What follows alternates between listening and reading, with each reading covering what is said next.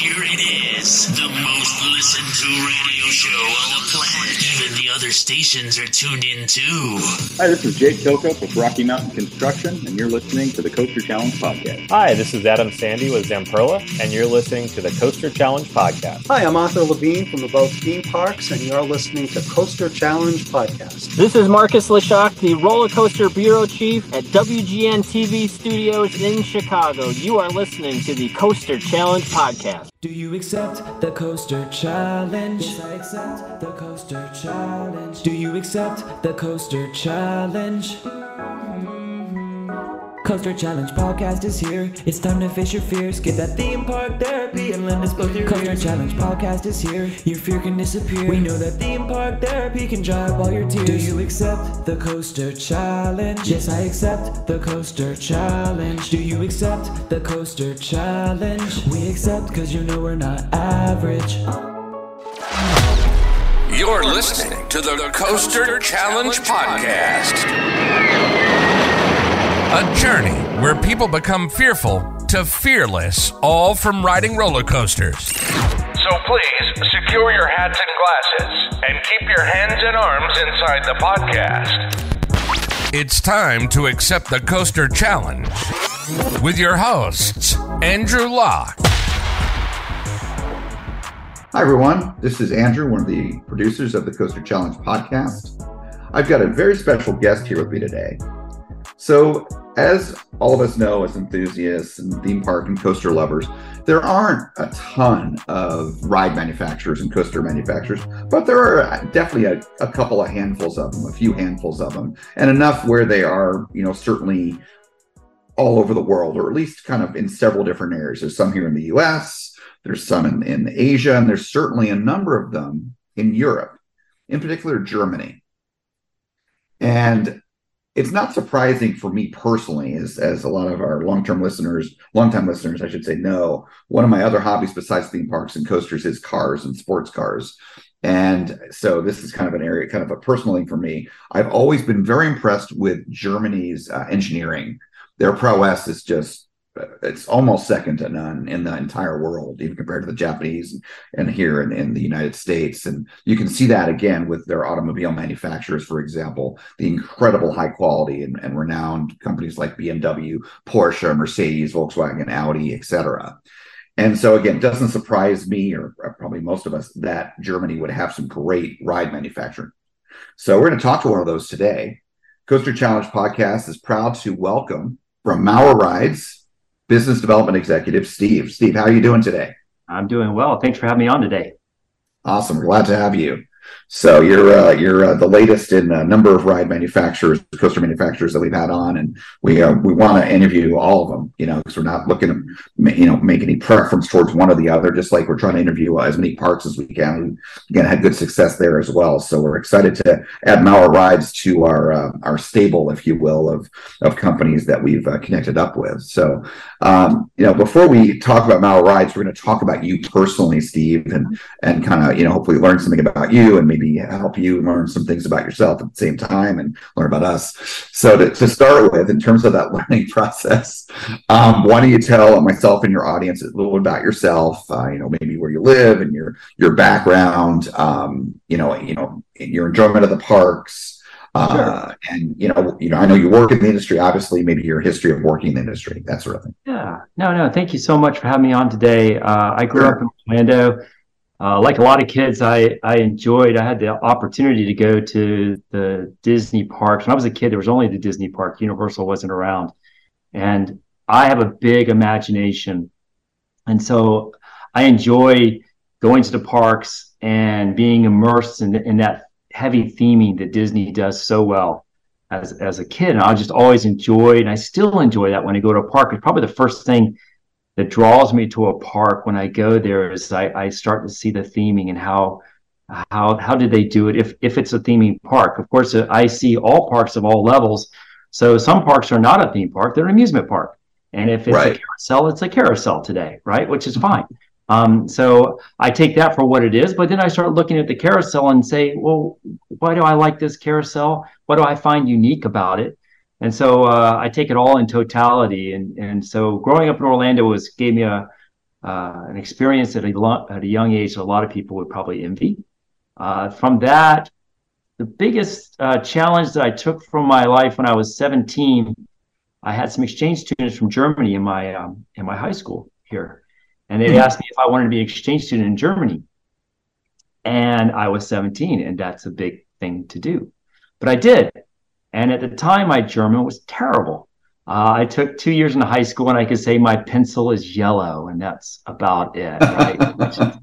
But then I came back. I went to University of Central Florida, and I took a degree in finance, but I took German on top of it. And at the university level, they don't really play around. You have to learn your German. So wir können die ganze Tag auf Deutsch reden. Bei mir ist es egal, welche Sprache das wir benutzen. I can use both languages, and it's not really that difficult for me, which is a bit unique for Americans and helps me quite a bit in some of the meetings in Germany, right? So from that, technically, I got into roller coasters. I've been in sales almost all my career, but I worked at the parks for 9 years, like a lot of kids growing up here from 16 to 25.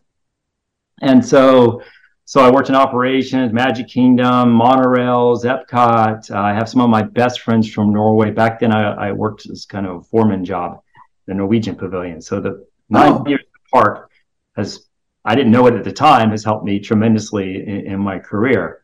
And so, but I didn't know it at the time. So when I came to work for Maurer, they said, yeah, let's talk about your background. Well, 9 years in the park, technically in roller coasters with one of the sub-suppliers, was a really good fit. And I also spoke German reasonably well. And so my German's very good, like beer garden German. My technical German, not as good. If you ask me what devil is in German, I'd have to go look it up. But conversationally, it's just fine, right? And so this has led me to be in the industry for now a total of 30-something years, which is a nice industry to be in. I found my career, and I was quite lucky with that. Wow. Okay. So a couple of things to unpack there. I just want to just to verify. So you said you worked for the parks for, what was it, 9 years, like 9 operationally? Years. Correct. And then 25. Okay, so 25. And then is right after that is when you wound up at Maurer, or did you have other jobs? No. So I completely went outside the industry into sales. Okay. And I worked in the paper industry, covering Florida and Alabama. And and then I had no idea I was going to come back in the industry. And then, like a lot of our challenges, we just got out of COVID. 9/11 hit in my world, and I got laid off with 6,000 something other people. And I feel for the people who suffered during COVID, because I got kicked out the doors making all my sales numbers. And I was, it was just, they just said, hey, we're cutting back. And that's the way it was back then. And so, but one door opens and one door closes. I'm a firm believer of that. Oh, me too. It just happens, right? And so, Yep. So when did you join Maurer? 2007. So what is that? 15 years ago, more or less? Yeah, 15 years. Wow, 15 nice. years. Yeah, so nice. 15 years. So all over the world. It's been very impressive. Yeah, no, you've had quite a career. And, you mentioned 9/11, and, we're very passionate about 9/11. We're unfortunately, a lot of Americans, and, we don't get political on the show, and this isn't really political at all. A lot of Americans, sadly, in my opinion, have, even people that, like you and me, that are old enough when we were adults on 9/11, they've forgotten about what happened, and they don't look back. And every year I post about it. I wear a special shirt that's in remembrance of 9/11, and to the point where in our first season, and you might want to, if you're curious and interested, go back in our archives to September 10th of 2021, so a couple years ago now. That was our first year of having an episode right around 9/11. It was literally the day before 9/11, because we released on Fridays, and it was September 10th, and came up with the idea,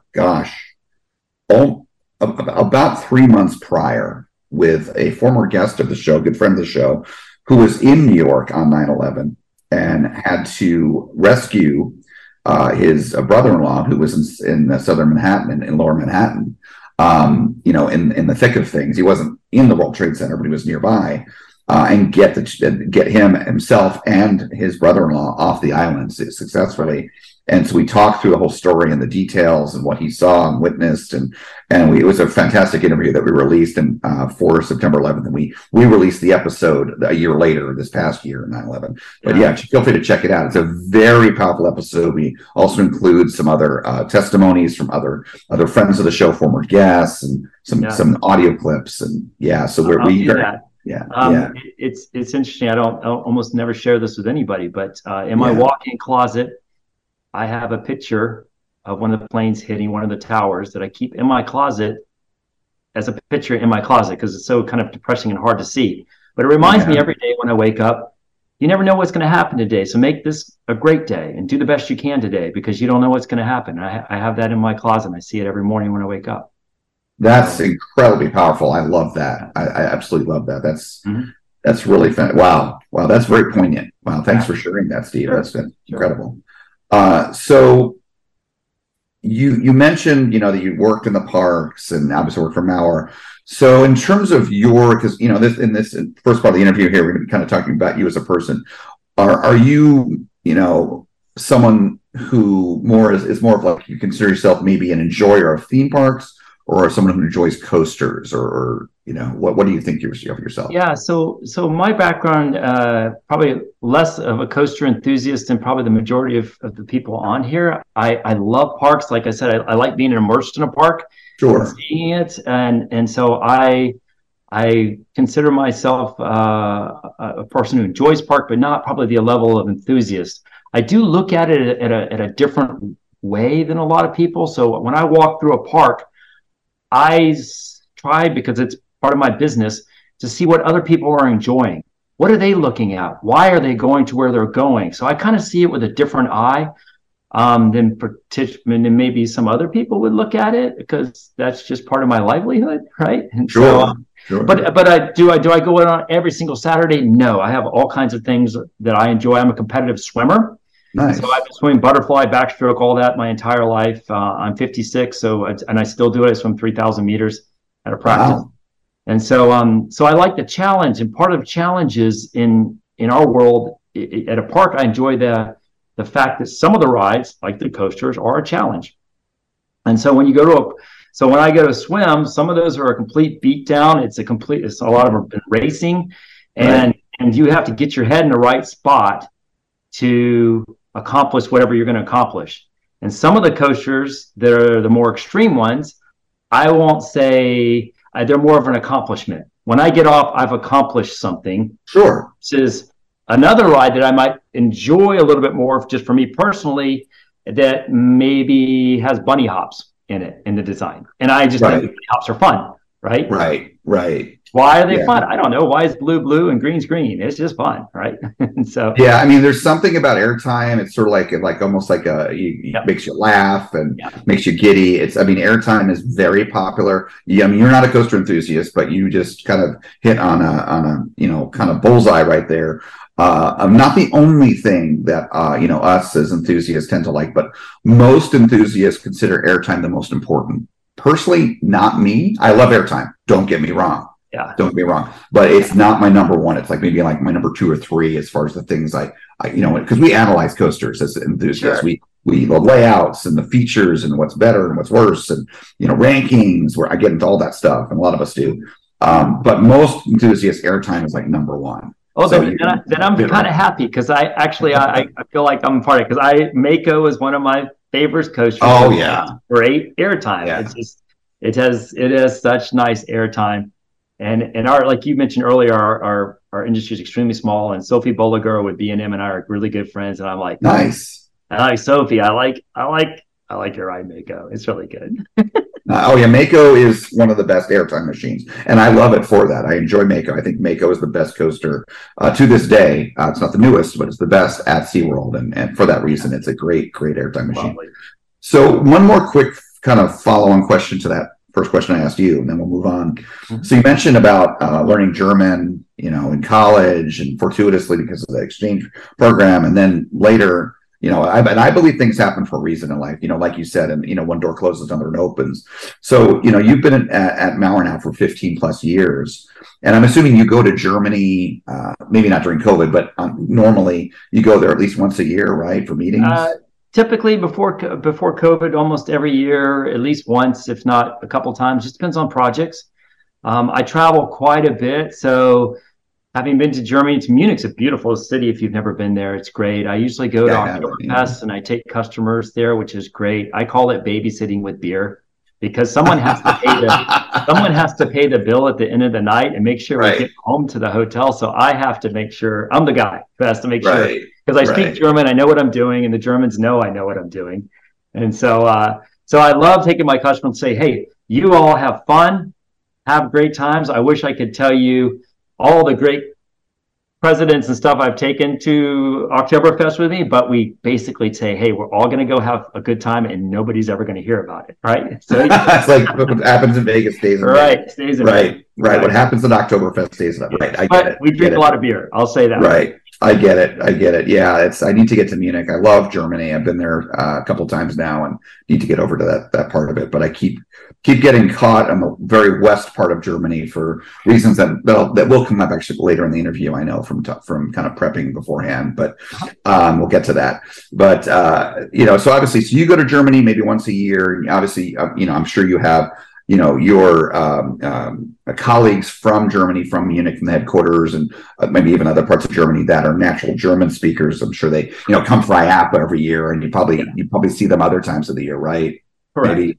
Yeah, okay. I'm the only American who works for Maurer. Everyone else, for the most part, is German. They have a couple of international people, but at the office, if you go to the office to Maurer, it's 99% German.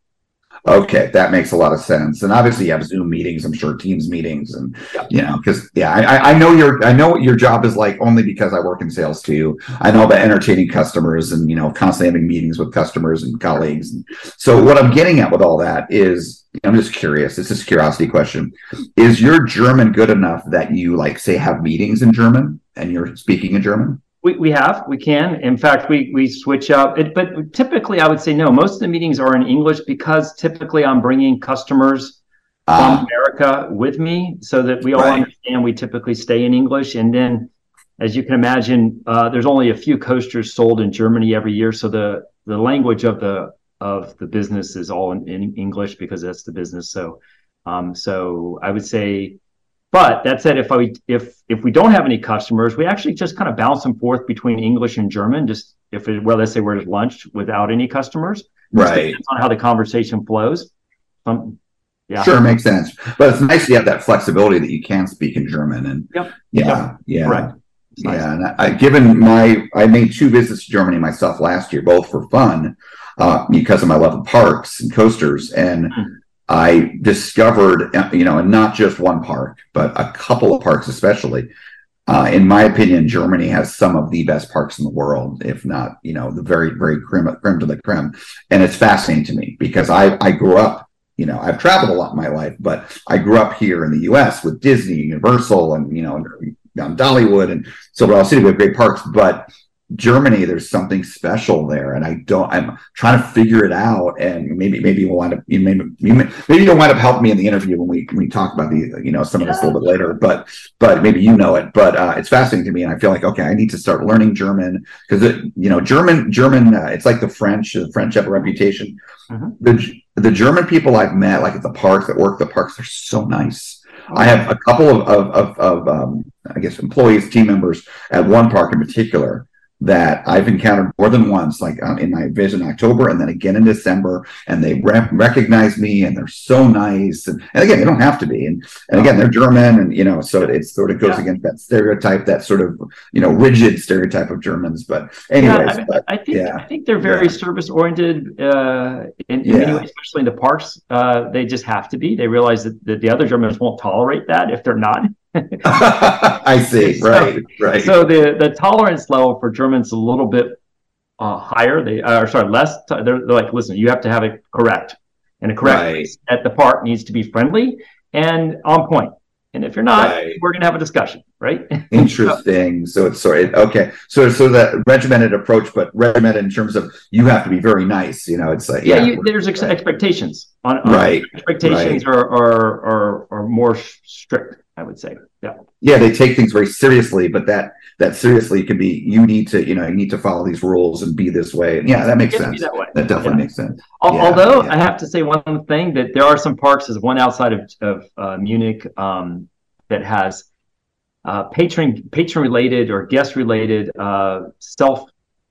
self-actuated rides, which we would never. I know about those.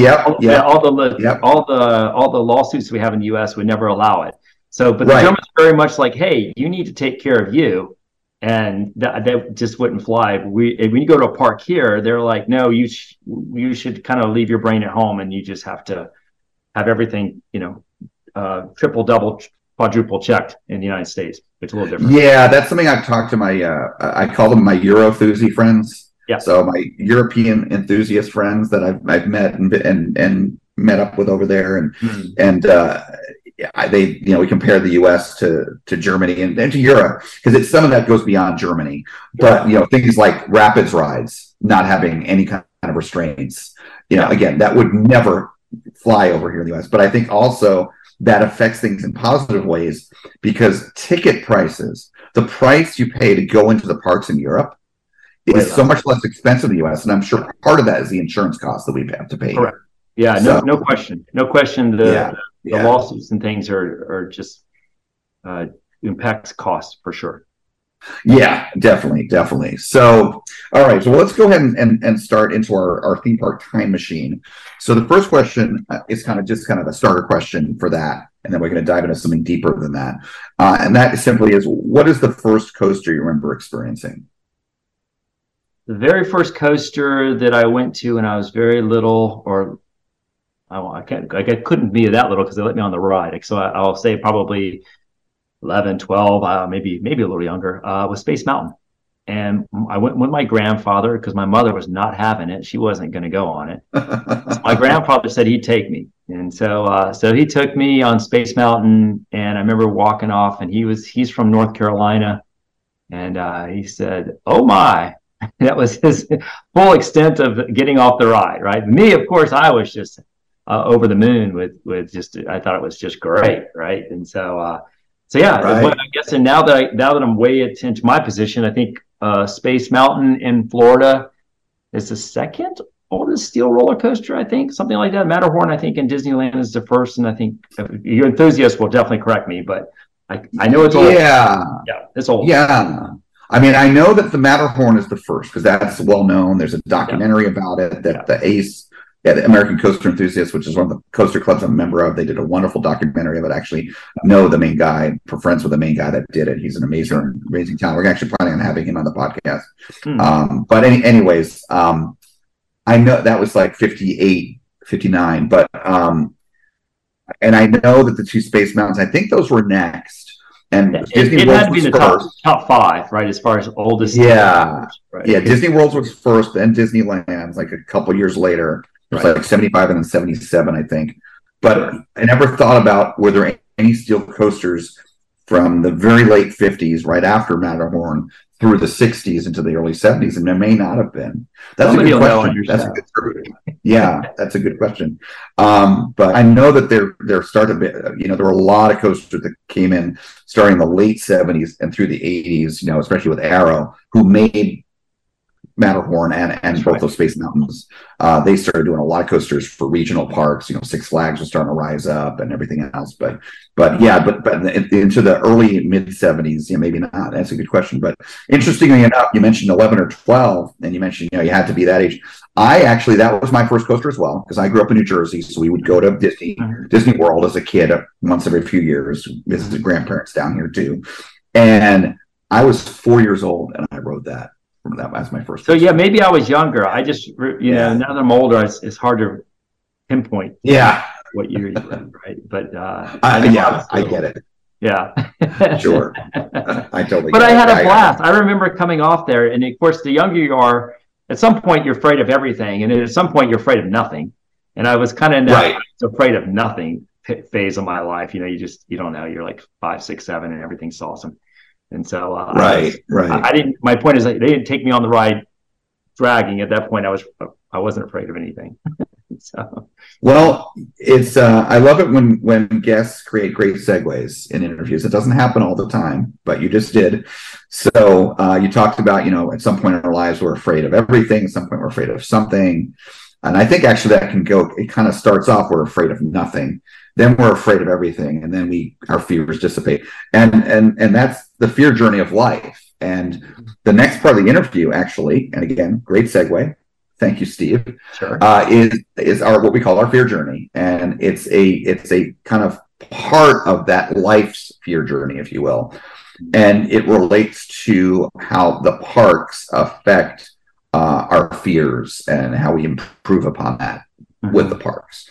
Now, I know, as you mentioned, you're not a coaster enthusiast, so these next few questions, you can think about a coaster, it may be a coaster, or you can think about rides. Like you obviously. You talked about it. Was Disney the only park you worked for, by the way? The various Disney parks. Yes, I worked for Disney for 9 years, and that was the summer. Okay. So I'm guessing you spent. You lived here in Orlando, and I'm jealous of that. By the way, I moved here 5 years ago. You lived here for all those years, and good jealous, mind you. I'm guessing you spent a lot of time at Disney World, especially working there, right? Oh, yeah. So worked in the Magic Kingdom for, I guess, 3 or 4 years, Monorails for a couple of years, and then Epcot for 3 or 4 years. Right. Somewhere in that math. Right. So, yeah, gotcha. All the parks all the time, because we, as employees, could get into the parks free. Right. Your friends had worked there as well, were free. So we would always pop around all the parks and see everything as much as we wanted. Sure. Yeah, it's good life. No, not bad. Not bad. Yeah. Okay. So, it could be at Disney World, or maybe it's somewhere else you've been to, but wherever it may be, a coaster, it could be a drop ride, Tower of Terror. I'm not putting words in your mouth, but, sure. What would you say is the ride or the attraction that has scared you the most in life? It has to be all the rides that have a very, very high. I'm not afraid of heights if I'm restrained, but I've gone mountain climbing.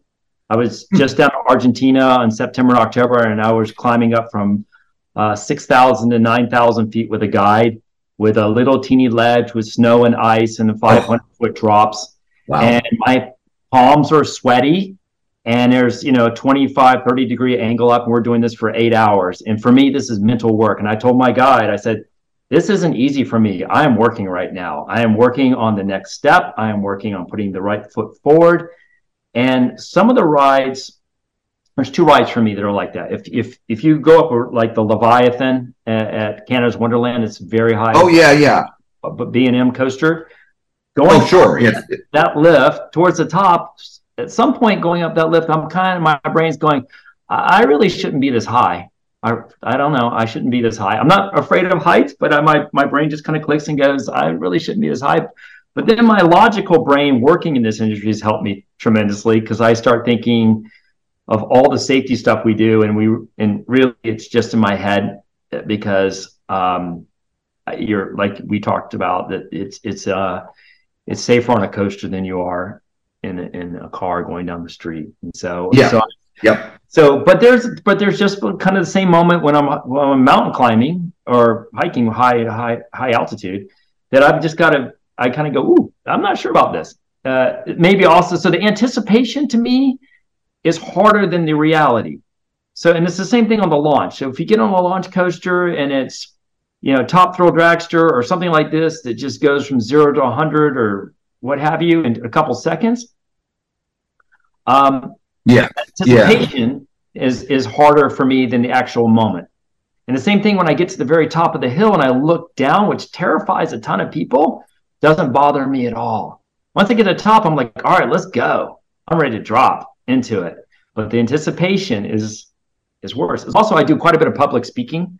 So I get up in front of, 50 to thousands of people. The anticipation is also hard for me, and you just have to know that it's a challenge that you can overcome, and you just say, okay, let's do it, and you just do it. And so but we all face our challenges, and you decide whether you can do it or not, right? So right. So I just want to go unpack something right there before we get to the ride itself. So you made some good points there. You talked about for yourself the anticipation is worse than the actual event. The launch, right before you launch is could be in the queue line.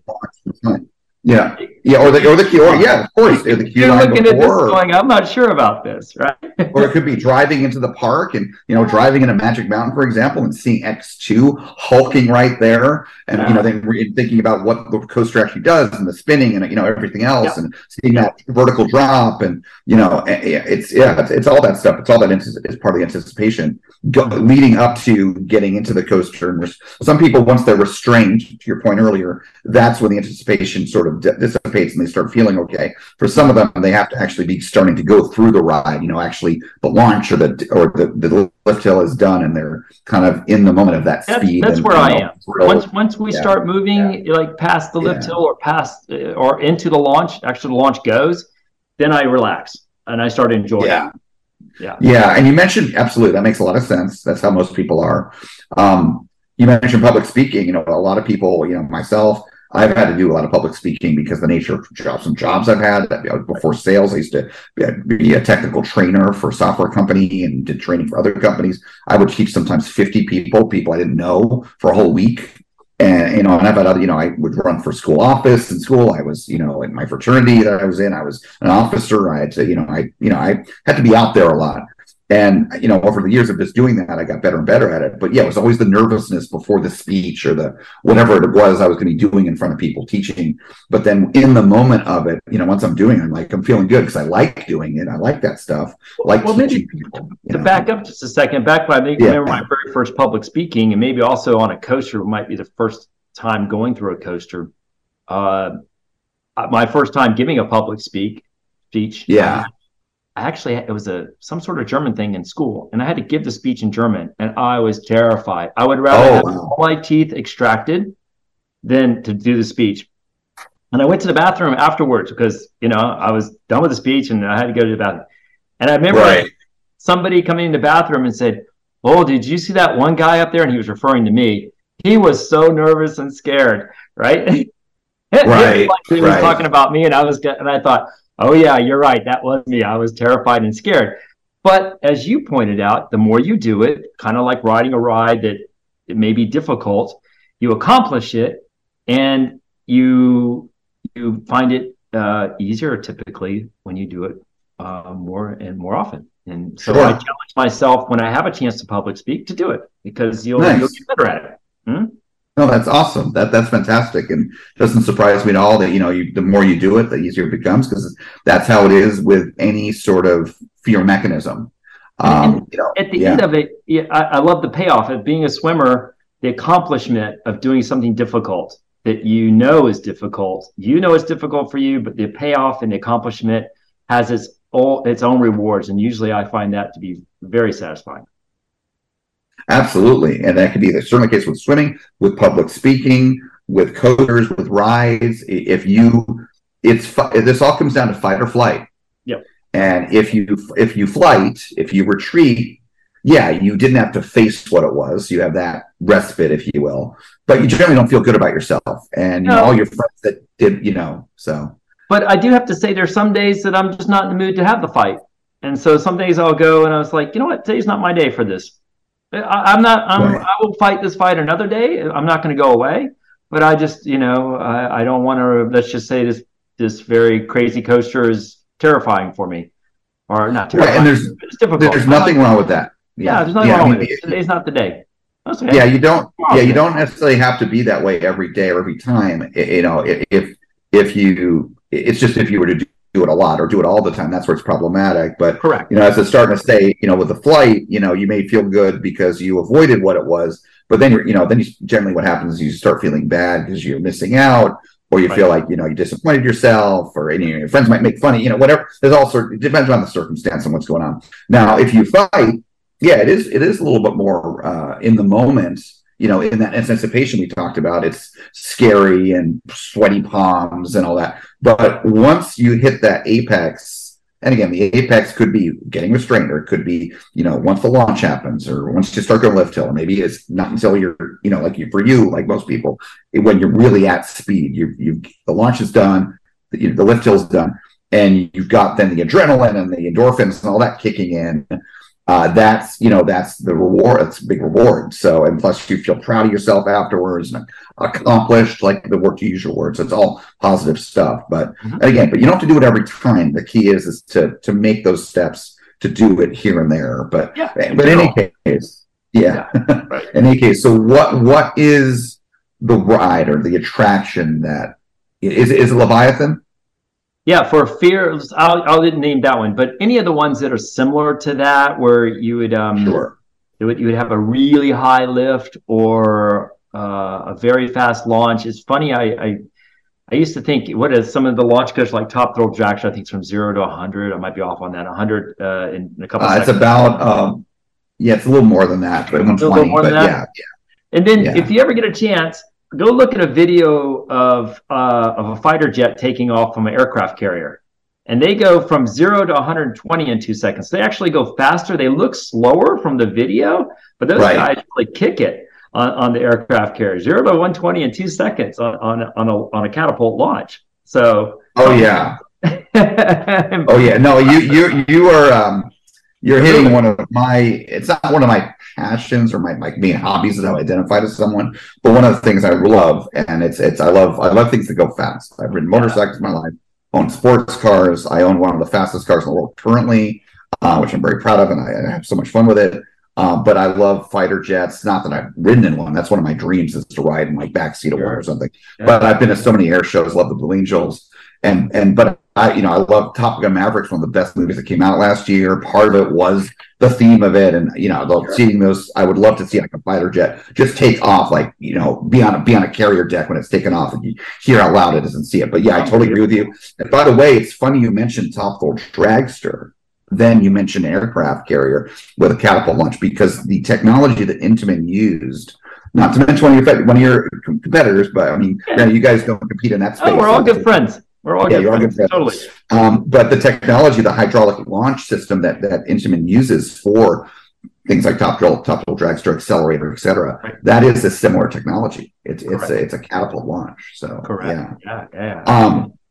Yeah. So basically, Leviathan is a B&M Giga.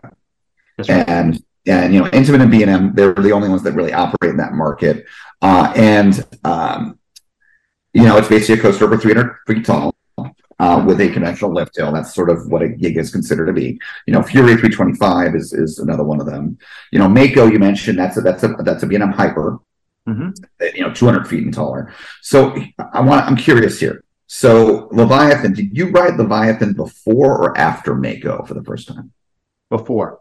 Right, because Leviathan came out about 4 years. It did beat about 4 years. I remember riding it specifically with the park president in the front seat. Oh, nice. Yeah, he's like, "Hey, let's just skip the line, Steve. We'll go right to the front." And I'm like, "Okay." So we're like, click, come up the hill and just chatting away. And but when it kind of got towards the top, I'm kind of like, "Hey, we got a great view up here. We're really high." All right, so you rode Mako later. Okay, so I'm gonna, hopefully I'll remember. I'm gonna follow up something in a couple of questions here. We're gonna revisit Mako in this regard. But before we get to that, so you're just talking a little bit about riding with a park president in the front seat. This great place to ride. And you're like, a little nervous. You're looking around, like, oh wow, it's a great view from up here and all that.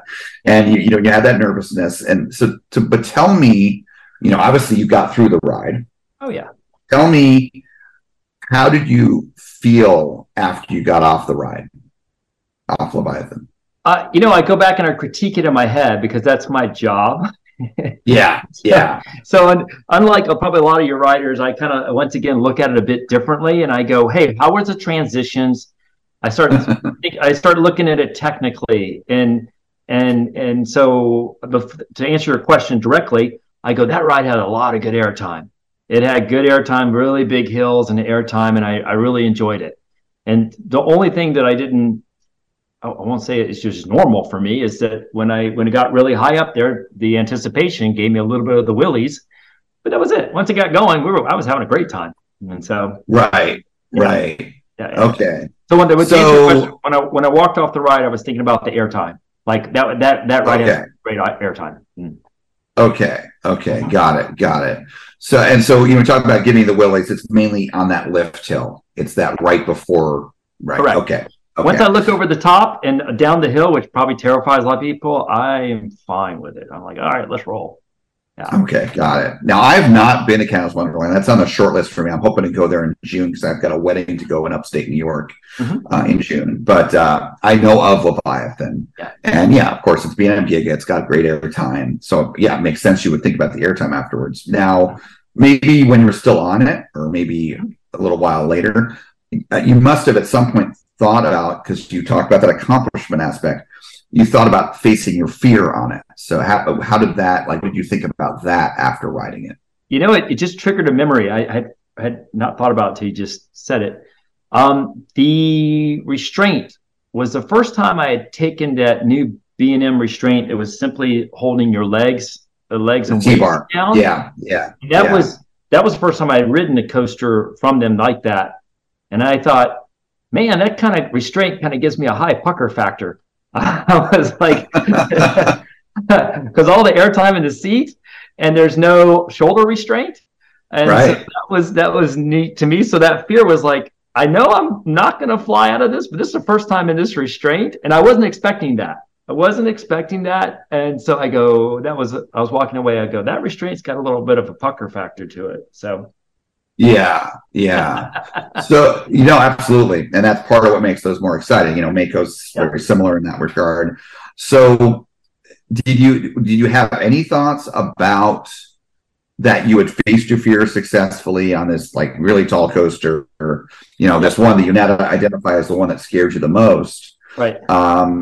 Did it affect how you in any way in terms of how you thought about coasters moving forward or rides that are tall? I mean, honestly, that coaster was probably the first Giga coaster I went on, and once you've done that and you go to another one, you obviously reference back to I did the other one and I did just fine on it. So once you've done one, even though it's not the same, you definitely reference back in your head going, no, I've done this before, and so And the good news, probably, that I didn't think too much about it. Raphael was the park president at the time.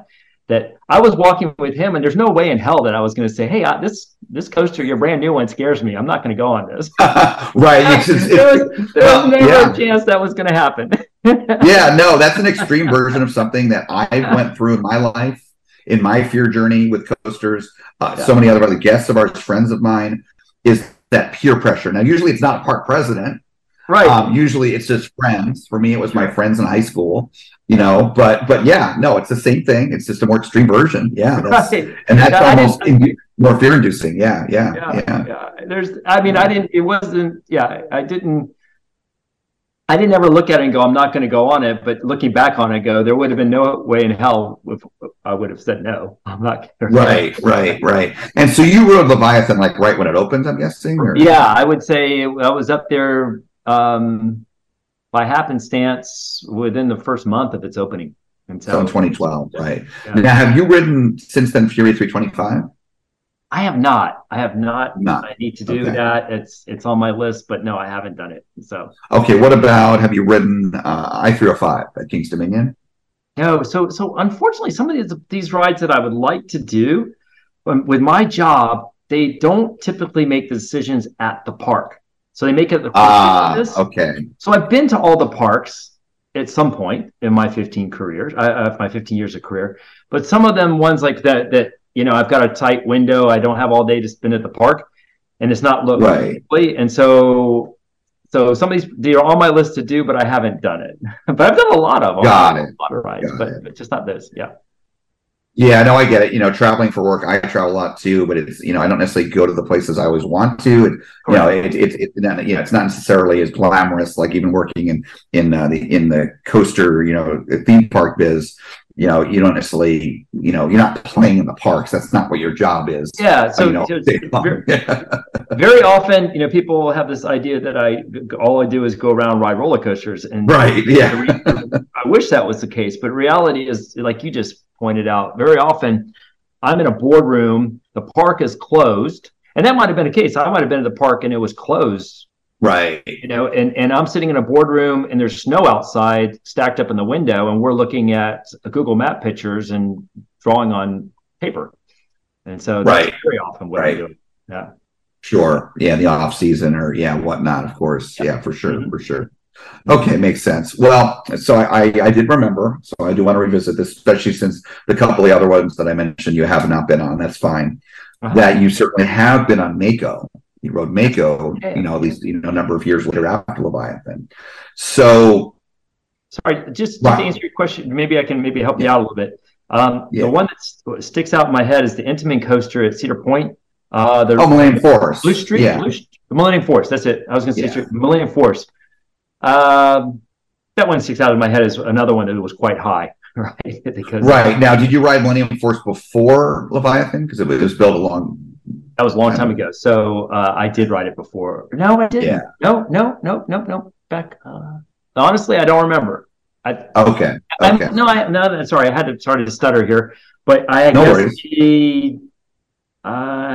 think I rode Leviathan first, and then because I think the other couple times I was at Cedar Point, the park was closed, like I said. Right. And then by the time I got there on a day that it was open, I think IAPA had some sort of event there, and I got to the entire park while it was open, and that's when I rode it. So now I got it clear in my head. So okay. Well, no, that's totally fine. No worries. Again, our memories can sometimes fail us. Yep. I'm not too far behind you in years, so I can relate. So actually, I'll give you the option here. You can think about Millennium Force in this regard. Okay. Mako, or maybe there's a little bit of both, but talk to me in the frame of, you identify as Leviathan, having ridden that before these other two, as the one that scared you the most, and kind of talk about that, how you experienced, how you felt about that afterwards and during.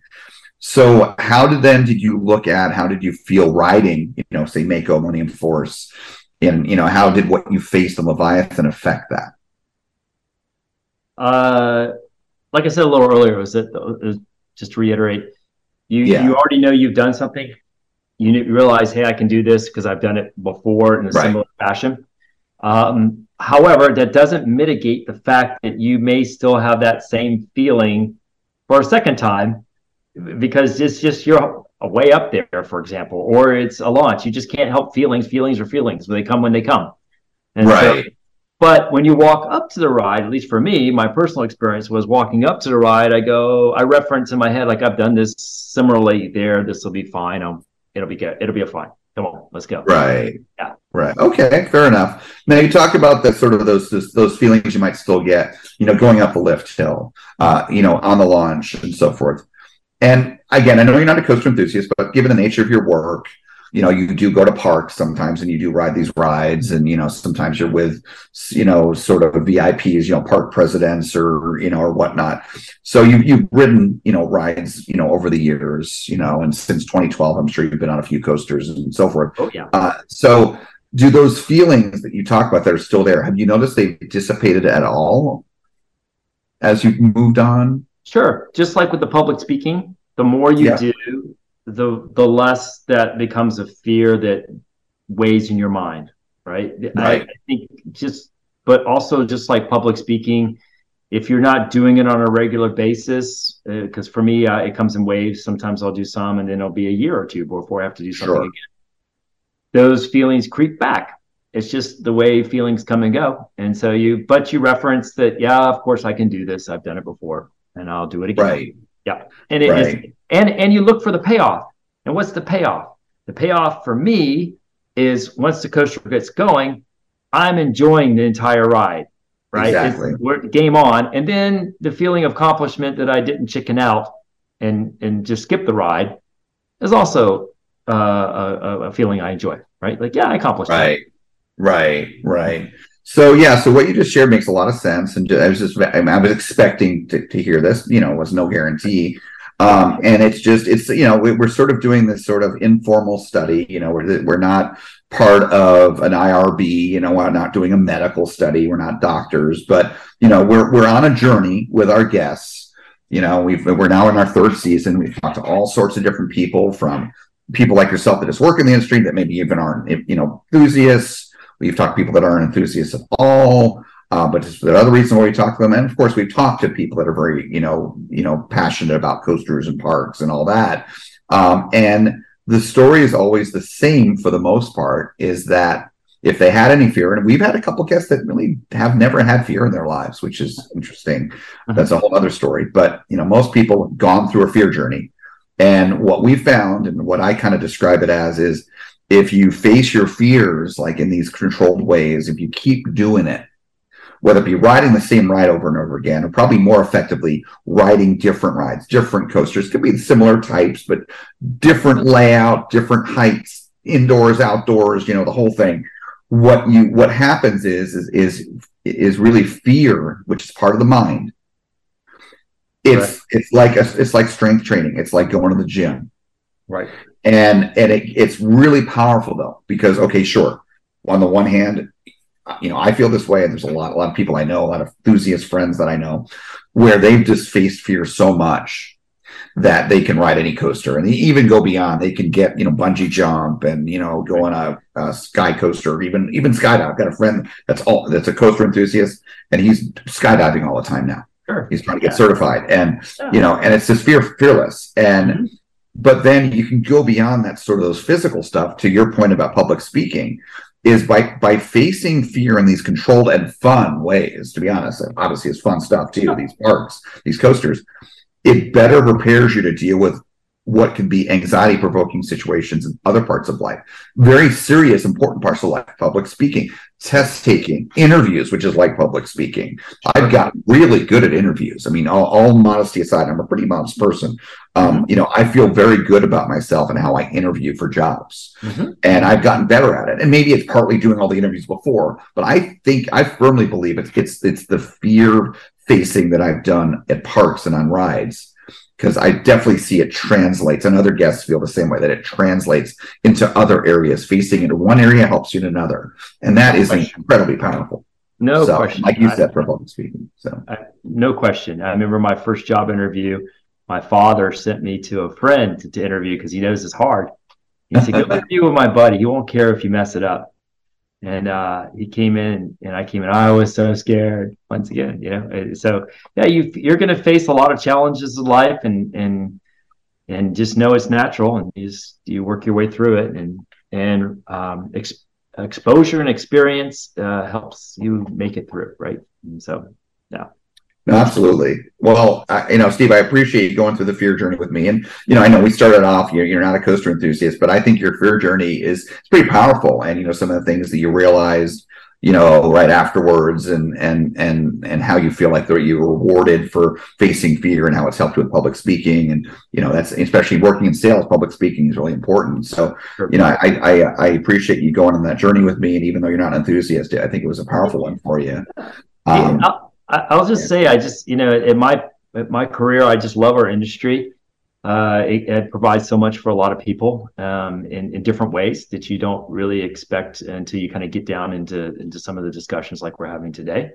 I think it's a lovely industry. I can't, having been in sales in a different industry, in the paper industry, before I came back to the amusement industry. There's about 200 people worldwide that we all know each other. And it's nice that we get together at these conferences with my competitors and people like this. And we just all enjoy our company. And that's not always the case in a lot of business. And so it's good people, and it's, we enjoy what we do, and we enjoy people, making people, better in their lives, whatever that means. Maybe that's today, or maybe that's, accomplishing something. Right. And so, Yeah, for sure. You mentioned, the couple hundred, around the world and so forth, that work in sales in the amusement industry. So I'm guessing that at IAAPA, which is easier for you to go to, right. Obviously live in Orlando, that you look forward to IAAPA every year, seeing clients, me, of course, meeting with clients, it's a big deal for you sales wise. Yeah. But also seeing, the even the competitor colleagues, that you have, just seeing everyone and partying and having a good time. You look forward to all that, right? Oh, without question. But it's a long week. So if you know everybody, and if it's interesting walking the floor, if you know everybody and everybody knows you, it can take a long time to make it to the restroom and back. Because you have to stop 20 times. Everybody wants to catch up, right? And you just have to plan ahead. Yeah, no kidding. Yeah, I mean, I've been going to IAPA myself, representing Coaster Challenge since 2019. Right. So every year, obviously 2020 didn't happen, but I've gone every year since, and each year it's more and more meaningful in the ways we're talking about for me. Now, I'm not in sales, and I've got a separate day job. I actually wish I worked in theme parks and coasters and worked in industry like you do. But this is not how my career took me. I took a break from being in the industry, in terms of being an enthusiast. With college, I just wound up working in other areas, and I've got a great career. It facilitates me to do the things I love, to have the cars I love, to travel, so I'm not complaining, Good. but, and then, thankfully, and again, things happen for a reason. Meeting David at an ACE seat filler event for the opening of Electric Eel at SeaWorld San Diego, in 2018, right before I was moving to Florida, like literally 2 weeks. We just happened to be there at the same time. We didn't know each other, never talked before, but because we met that day and liked each other's company and got along well, we're talking in line. And just one thing led to another. We start going on other rides there besides what we were there for ACE, and kept in touch. And I wound up all of a sudden helping with Coaster Challenge later that year. And look where it's gone, where it's sort of taken me. So in a way, not having a job in the industry, this is the next best thing. And one of the things I get to go to media events and represent the channel and meet with parks and manufacturers and get to rides, and get POVs. And, it's really, all that's fun. And going to IAPA, again, representing the channel is fantastic. And so it's the next best thing. And for me, each year is more meaningful because I know more people, whether it be because of the podcast or friendships I've made, or even knowing manufacturers, and just seeing people, running into people like left and right, turning a corner, like, oh, hey, how you doing? It's so great to see you, and and it's very social, and I love the social aspects of this hobby. So yes, it's an interesting journey, because I think part of this business, because I do get a lot of people saying, oh my goodness, you have my dream job. I'd love to sell coasters. That's be just the most job. And I have to say that part of that is experience. I mean, if you look back at my career path of 9 years working in the park, I have the right qualifications. I work technically in roller coaster with another German company. I speak German.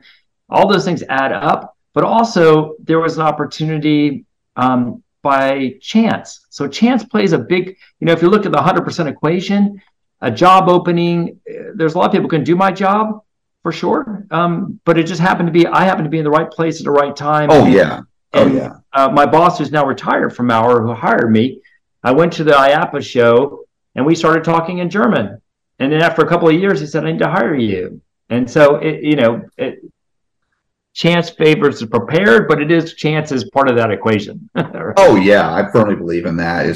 And so many things in my life on a regular basis. Some of my other hobbies that I do, timing is everything. I mean, timing is so much in life. And to that point, my life is not over.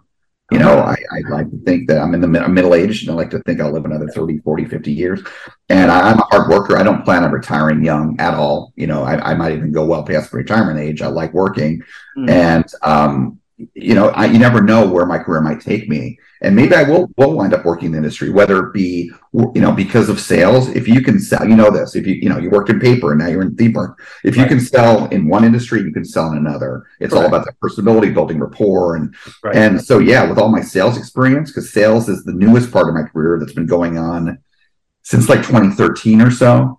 And I keep getting better and better at it, because practice makes perfect. And so you never know where I might wind up in the industry, or maybe as a retirement job, because I don't plan on leaving Florida. Maybe I'll be one of those people at 75 or whatever that's, working in the parks, part-time, so. It's something I've thought about too. I used to love driving the boats out in the lake at Epcot. Yeah. I thought, this was a great job if you wanted to retire, but not really. Right. Exactly. And so you never know, but in any case, so moving on from the fear journey here. So I have a feeling, this is kind of a low hanging fruit question because, you work in the industry, but, feel free to answer how you like. How have coasters and parks, I know that you're more of a parks person, how have they had a significant positive impact on you besides, say, what we've kind of honed in on here, that, for example, you riding these big coasters and facing your fears helped you with public speaking? That's a great win. You feel good riding the coasters. Is there any other ways that the parks and coasters have affected your life in significant ways? Yeah, it's a given that you work in the industry and you love it, 15 years. But is there anything else? That's the low-hanging fruit. But is there anything else? Like I said, we talked about a little bit before. I like the immersive aspect of it. I do find, especially, I like the cutting edge part of some new technologies coming out there. It was interesting when we saw, for a while there, a little bit of a blurb with virtual reality goggles on coasters and things this. And now we're looking at augmented reality and where will that go into 3D immersion, and where will things go? I find that's quite fascinating when I start getting into some of the newer stuff that's coming out. And my point is, like the virtual reality goggles, I thought, oh man, that's kind of probably really take off. And it kind of just had a little bubble and a hit, and it never did. So it's interesting to me what becomes really big and permanent and what doesn't. Back to low-hanging fruit, we put the coaster on a cruise ship, right? With Carnival, and that was something that when I happened to know the cruise ship from my previous job, and I went and sat in a cubicle with Ben, who's head of naval architecture for Carnival, and we just sat and talked. And I said, I think I got something for you that will work. And then all of a sudden, when they rolled it out at IAPA, it had over 1 billion hits. It was they said it was the biggest marketing things ever hit cruise ships and way past anything in the amusement industry. And I'm just sitting in a cubicle, just thinking, I think this will work, Ben. What do you think? Right. And later we were at the inauguration, and he goes, Steve, he goes, I remember you sitting in my cubicle pitching this, and being the good sales guy, I go, and it was true. I said, yeah, Ben, but you took all the risk. Right. Right. Which is true. Right. Yeah. And here we are opening. So my point is, some of the things to answer your question that I find very interesting is how will all this new stuff work, and how is it coming together, and how are things? Look at the Spider-Man thing that Disney did in California, where it's a robot, and I'm sorry if I gave that away, but there's a robot flying, and there's Spider-Man. You're like talking about Santa, But things like that, where are we going to take this? I find that part of the business, because everyone's always asking me for the next interesting coaster idea, and of course the Spike system, not to pander that too much, but has a lot of innovation on it, and being at the forefront of the innovation that allows new things to happen on a ship, allows things to happen in a park, I find very compelling and interesting. Yeah, no, that's fantastic. I can relate to that. And again, I try to relate to my guests as much as possible, as you can see in my interview style, because it's just more interesting that way and fun. And it's like talking to people. Again, I'm in sales, it's no surprise there. But, I'm an engineer. So, yeah, I'm a sales guy, but my background is I actually have a degree in optical engineering. And so I didn't start in sales. I started because of my degree. I started, I was doing R&D in labs, and then I started doing like tech support and applications engineering. And I just kind of gradually transitioned into customer facing roles because I work well with people. So, I believe your career generally will take you in places, if you kind of let it happen naturally, where you're best fit, because you're going to do well in those, the places you're passionate in. And that's what happened with my career, because I love working with people. I love traveling for work, which is that working with people that involves that, and eventually wound up in sales. But again, I have that technical background, and that's where I also come to with parks. Is like you talk about, you walk in a park and you're looking, they enjoyed that. Okay, where are they going next? How much time are they spending over there? Similarly, when I go to parks, I'm enjoying the parks, but I'm also looking at how did they do that? Like the first time I rode Forbidden Journey, which was in California, I lived there before I lived here. I was one of my first rides on it. Yeah, I was turning my head away from the screens, away from the animatronics and I was looking at those other Kuka arms, and I'm like looking at how big they are and how they move around, because I want to know how they work. Sure. And I also more recently, I was trying to figure out how the throughput works in that ride. How do all these arms move through? Where they're not getting backed up. And I realized, there's 2 sets of screens for each set of, and then, I'm figuring out things over time about how, and the same thing applies with coasters, and, so that's the engineer in me. So I totally relate to where you're talking about how technology is making the industry exciting. And yeah, I'm looking forward to what the next, 10, 15 years is going to be. In my opinion, and I think a lot of people, say this, starting with Potter in 2010 at Universal and continuously since then, we have been in a new golden age of parks. And COVID nearly destroyed that. But because of how resilient this industry is, because of how much momentum there was before, because of Potter and Star Wars and all this other IP stuff and the technology, I believe that COVID was a blip. And we're still haven't fully recovered in the industry, but the industry is definitely strong again. I mean, look at Universal's profits and Epic Universe, and so we're still in the Disney side of the financial books are doing well too. I mean, they're the park side, the park side is doing fine. Yeah, it's the media side that's the problem. The media side is hurting. Yeah. So thankfully we've got better leadership now, and I believe they'll get strong again in the media side too. But yeah, so the parks, we're still in this golden age, and part of what's making this a golden age is it's the IP.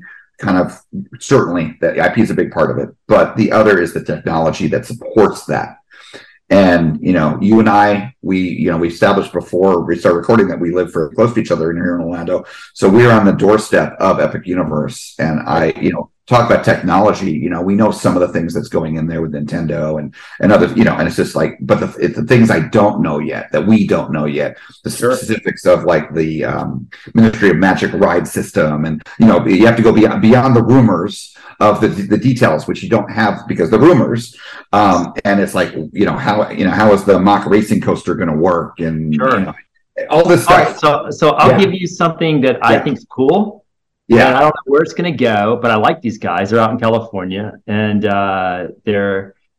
I don't know if we'll get to the point where we can integrate them, but I'll just say it. So there's a company called Ultraleap, and they're based out of Silicon Valley. Okay. And they make ultrasonic haptic feedback. So they have little teeny mic. If you go on their website, they have the little teeny speakers, and with the ultrasonic sound, they make vibrations to your hand. Okay. And feel things in air, but you can't hear it. So you can feel. So I'm wondering if this will evolve to where you could go to SeaWorld and pet the lion, and you can feel the fur on the lion, but of course you can't get out to the lion and pet it. But for small kids, this would be amazing. Where could you take this? Could you make spiders that go down you in a haunted house, right? From ultrasonic waves. The problem a little bit is that your clothes block some of the waves signals, and your hands have a lot more sensitivity on the bottoms than they do on the top, and your hair blocks some of the stuff. But maybe a waterfall, you step through a waterfall, you can feel it, but you don't get wet. Some of these things I just find, hey, what can we put this on? And there's a lot of creative people in our industry that are better at this than I am, and find maybe some cool applications for the future. Well, did you ever get to experience the Void? No, but I want to go do it. Yes. Okay. I know about the Void, but I want to go do it. that is a small part of our industry. Maybe it's not over. I hope their story is not over, but that is a small part of the industry, at least as of right now, here in 2023, that was deeply affected by COVID and still is. And it's really unfortunate because I love virtual reality and augmented reality. I've done it from various sources. I've done the IMAX, IMAX, not with big screens, but that company does have that. At least they did in LA. I did that, and I've done others.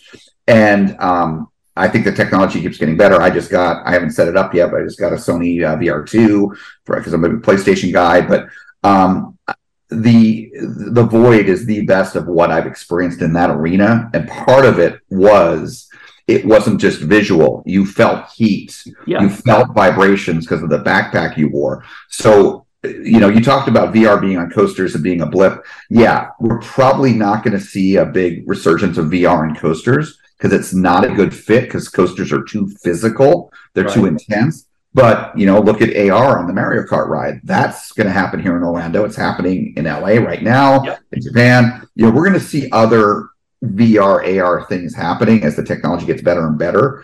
And this company, right, that you mentioned, if they're not already looking at partnering with VR companies, AR companies, maybe I need to get a job with them. But I mean, it's obvious to me that's a perfect partner technology for VR. Yeah.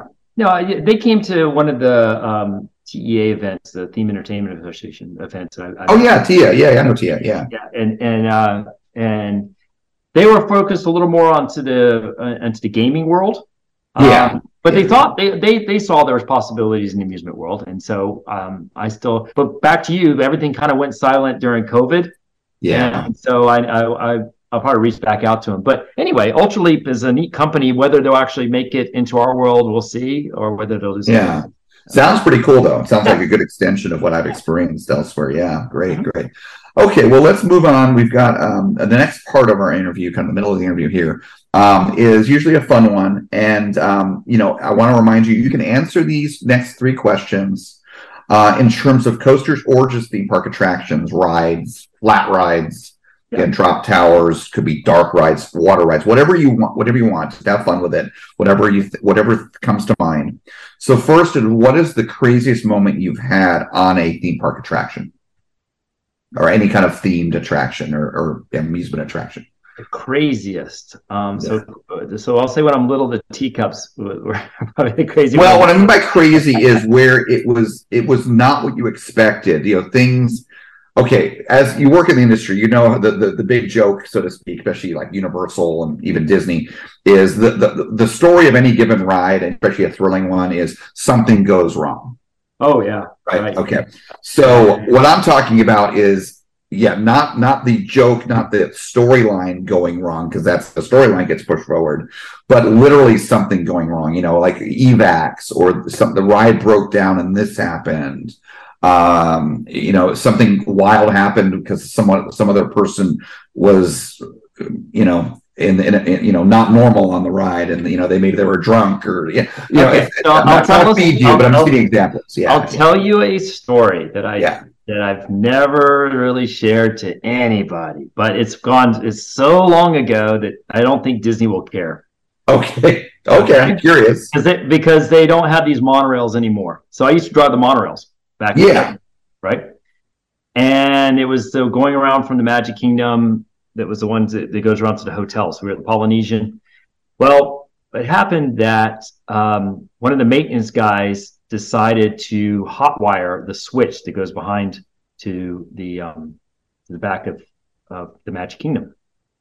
And I happened to be in the monorail at the time, and there was another driver who was brand new who was driving the front of the train. And I heard through the radio that I was not the driver, but I was in the back, and I heard something about a switch going on. So anyway, the long story is, to make it short, was I called up to the front cab and I told the driver, I said, hey, I think they're doing a switch. When they do a switch, that switch is completely open. And so the monorail can derail. And so I called the front driver and I said, hey, just go slow up to the switch. I swear I think they're doing a switch, because normally you can never approach it because of the computer system. It would never let you do it. Yeah. But because the maintenance guy overrode it, because I guess it went faster, he did the switch open. So we came up to the open switch where there was a drop off, and the train would have gone right off the edge. The monorail would have gone right off the edge had he had gone full speed. And we stopped, and nobody got hurt, and they put the switch back, and that was pretty terrifying to be very open. But that guy got fired. The maintenance guy got fired, but no kidding, as you can imagine. And this was way back in 1990, 89, something like this. And so all those monorails are gone. they have brand new monorails that have completely different systems, and I'm sure that couldn't happen today. And Okay, so I'm guessing first of all, wow. Yeah. Wow. This not You that weren't there's a expecting competition. that story, huh? This is not a competition, but this is one of those questions where we get crazy stories because that's what the question is. Yeah. Your story is the craziest that we've had. We've had some crazy ones because literally lives were at risk, and because of what you did. If it weren't for, I mean, be honest with me, if you hadn't done that, it would have gone right off the edge. And you had guests on the monorail. Yeah. It was late at night, but probably like 10, 11. So the front cab and the first cab had guests from the hotel, so it would have gone off the edge. I mean, you averted a tragedy. You're a hero. I mean, yeah, I did. But, I was 18 at the time. You just it just rolled. Right. That's amazing. I mean, that's something you should really be proud of. That your quick thinking. That's. Yeah, wow. Also self-preservation. Well, yeah, no, but I mean, give yourself credit. I mean, I appreciate it. I'll just thank you so much. Appreciate it. Yeah. No, it was just something unexpected, and you're like, okay, I think this is what we need to do. Yeah, no kidding. Now, I'm guessing so that era was that still the Mark II monorails, the second gen monorails? Is that right? The Mark IV, I think. Gosh, I'm having to think way back then. Was it at for fourth generation by that point? I think so, or maybe Mark IV was what they replaced ours with. Okay, maybe it was Mark III then. Okay. Yeah. But I know those old ones. I mean, we had nothing was electronic. It was all logarithmic system in it. So right. I know all that's gone. Right? Yeah. Now I'm just trying to understand. So you're talking about a track switch. Mm-hmm. So why is it the track switch would ever need to be in a position where it would be open, where it would create an open gap? If you look between the Magic Kingdom and the Contemporary Hotel, those parallel tracks are always locked into position. But there's a maintenance spur that transfers and moves over out of the way late at night when they have to take the monorails back to the shop behind the Magic Kingdom. Which I know where that is. I've seen that. Yeah. So 99% of the time, they're always locked into one position. They could never go off the track. But late at night when they're moving guests over, once again, the way it's set up, had not the maintenance guy overridden it, you couldn't even get close to that open gap without the whole, even back then, without the whole system shutting down. Right. Since there's no power on that track, and it would feed back to your emergency brakes. Oh, I see. So it's for the track switch. So basically, it's swinging it over like to left or right. Correct. Where it would theoretically connect up with another line if other things were done. Yeah. Just think of like a regular choo-choo train track. Just moves over. Right. I got you. Now I'm with you. Wow. That is. That. I mean, I know you were not certain of that story, and I realized part of it was. If it was okay to say it's been so long, I think that's fine. It's so long ago, right? This was forever, and everything's changed. So no kidding. Don't stress over that if you go to the parks, because that's long gone. Wow, that I have one of my coaster enthusiast buddies. Actually, we need to have him on the podcast. He works the monorails currently. Okay. And he's been there a while, not going back that far, but because he worked at Disney Paris like before that. But anyway, I'll have to, next time I see him, I'll have to tell him about this. He'll think that's wild. It's a wild story. That's the way to say it. Yeah. Wow. All right. So my next question for you is, again, coaster, theme park attraction, whatever you want. What is your absolute favorite thing? Like if you go at any park, what one do you want to ride? Great question. Of course, I'll have to say it's a little bit on my mood, right? Sure. I would say, gosh, and it sounds super pandering, but I like the feeling of kind of flying, and I like Hollywood Rip Ride Rocket if you sit in the front seat of the first car. The back seats, when we were designing that coaster, Maurer made the coaster. Yeah, of course. The seats are stadium seating for that design, which we don't make that design anymore.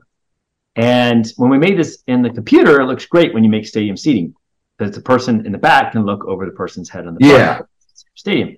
Problem is with vibrations and high G's, there's some flex in the back seats. Yes. And so there's kind of a lot going on, and especially the last car. So it's interesting watching people come off that coaster, because people in the first seat, the first car, are like, wow, that was great. The ones back are like, wow, it was kind of rough. Well, there's a bit of flex going on in those seats as far as the turns, and then also the coupling bar is kind of like a boat in a trailer, a little bit kind of dynamic. Oh yeah, sure, lever arm. It's a lever arm. Yep. And so anyway, but if you sit in the front seat of the first car late at night over the park and you go into the non-inverted loop, playing, for me, hit Rap, Beastie Boys, Sabotage. It just syncs up perfectly with that coaster. So that's Steve Boney's recommendation. Beastie Boys, Rap. It's the first one of each: Rap, Beastie Boys, Sabotage. And so interesting. Okay, so up the lift is like, okay, and then you're right over the top, and off you go, right? And so yeah. Okay, so you opened up. I want to say can of worms, but you opened up something there. So I want to talk about it. You'll like this. You'll like this. Okay. Okay. So my journey with Rip Ride Rocket, Hollywood Rip Ride Rocket. Yeah. So it starts with I did not go on that ride I had not been to Universal since like 2008. So it was shortly before that ride opened. Uh-huh. And I moved, right before I moved here, a year before I moved here, I visited here, not related to moving here. Just I had friends that worked for Disney, CMs, and they got us into the parks for the whole week for free. And they're amazing friends. They're great friends of mine now. I see them all the time because I still live here. And there was an opportunity I could not pass up. So for Thanksgiving week, we came into 2017. And we just did, we only did Disney because, free tickets, we're kind of captivated by that. And I had not been to Disney in a while either. So, but my friend, who's, she's not a coaster enthusiast or theme park enthusiast, the kind of one of the people that works at these parks, part of this family, friend of ours, I was talking to her about Universal, like what's new at Universal? How's the Potter stuff there? Blah, blah, blah. And because I was curious. And she told me, and I saw a picture of Rip Ride Rocket. I asked her, wow, this looks like a cool coaster. I didn't really know anything about it. None of my friends talked about it. And my enthusiast friends talked about it. She said, oh no, we don't go on that. That ride's way too wild. And we've heard it's crazy. I'm like, okay. So that was my first experience just hearing about it. Mm-hmm. And then I moved here in 2018 and got a Universal Pass about 5 months after moving here. And I wrote it, and I did not ride in the front. And I'm like, two thoughts I had. Well, three. One, the music aspect, choosing your own music, so much better than Rock and Roller Coaster. Mm-hmm. That's so cool. Mm-hmm. Two, great layout. I love the layout of it. There's sort of those switchbacks, sort of like quick transitions, like Intamin is known for. That you guys, I've never seen anyone other than Intamin do that, and I love that part of it. But the third one was I did not sit in the front, and I found it rough, very, very joltish, and I'm like, so, and I've ridden it a number of times since then. Right. But I don't think I had not ridden the front for the most part. I just hadn't. Right. They're not long trains, So a friend of mine was visiting. This is literally a couple months ago. Mm-hmm. And he was in the mood to do Rip Ride Rocket. It was the end of the night, and I hadn't ridden Rip Ride Rocket much at night. Mm-hmm. And it's so funny you mentioned what you mentioned, because he said, yeah, let's do it. And I told him, it's rough. He's like, oh, I love Rip Ride Rocket. I'm like, really? He's like, yeah, you got to ride the front. Yep. And so we did, maybe it might have been my first night ride and probably my first front ride. And having me focus on it, I'm like, yeah, it was a much improved experience. Sure. And so now connecting up with you, working for the manufacturer, and I appreciate the honesty. Yeah, I get it. And the engineer in me, it makes sense. The lever arm of the back seats being higher. Yeah. So now I have a better appreciation for that ride. Sure. From what happened with my friend and now what you said. Yeah. So yeah, that makes sense. And so if you go on that ride, since we're all being cozy here, it doesn't take too long to wait for the front seat. Of that one, you walk up and you say, hey, it's got a really long front seat one. Here they just say stand over to the side for just 1 second. And so it doesn't take too much to just wait for the front seat. Some people have told me they don't want it because they don't want to see the drop on the other side. So if that's an issue, that's an issue. Right. But to your point, a lot of the parks are even more magical and beautiful at night. And so if you're bored on a beautiful evening and you're on that ride and you go through that non-inverter loop, just cranking a good song, it feels like you're flying. And I find that a really compelling ride.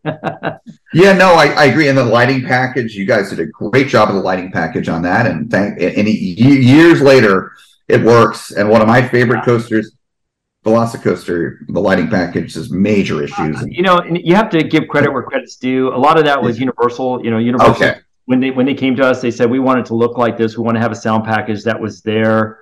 Okay. But Maurer had, as you said, not a long train, so they could make a lot more dynamic movements. Right. And so the smaller, two couple trains allow for very dynamic turns that you won't see on a typical, let's say, B&M, which would be very long sweeping turns. Yeah, length of train makes a difference in terms of what you can do. Yeah, that's a good point too. Yeah. But yeah, I have a better appreciation for that ride now. And so I can, if you had told me it's your favorite a few months ago before that experience with my friend, I'd be like, all right, I gotta be diplomatic here. But, so, hey, but to be, we're all talking openly here. Velocicoaster is that one's awesome. I think, one of the things that I'm looking for in a coaster is, does it have great transitions? Right? Does it give you a moment to breathe? But and that one just has a really good rhythm to it. Pacing. We call it pacing. Pacing, right. The pacing is excellent in that ride. Yeah. And so for those people who are coaster aficionados more than I'll have to say, when I watched Dr. Mueller in Germany make the layout for the ride, he would close his eyes and he would envision, you would see him, and he's got a PhD in mechanical engineering, and he would sit there and he would, in his head, you could see him looking at the drop and turning in his head, and his eyes would be closed, and he would say, okay, now it's going to go like this. And he would visualize that doing the layout, and then make from that the computer drawings, and then step by step we make the coaster. So that's really cool. So he's one of your lead design, or he is your lead designer? Was at the time. He's retired now. He's replaced by Dr. Torsten Ertl. So we have quite a few. The Germans like their PhDs, and there's quite a few PhDs who work at Maurer. Nice.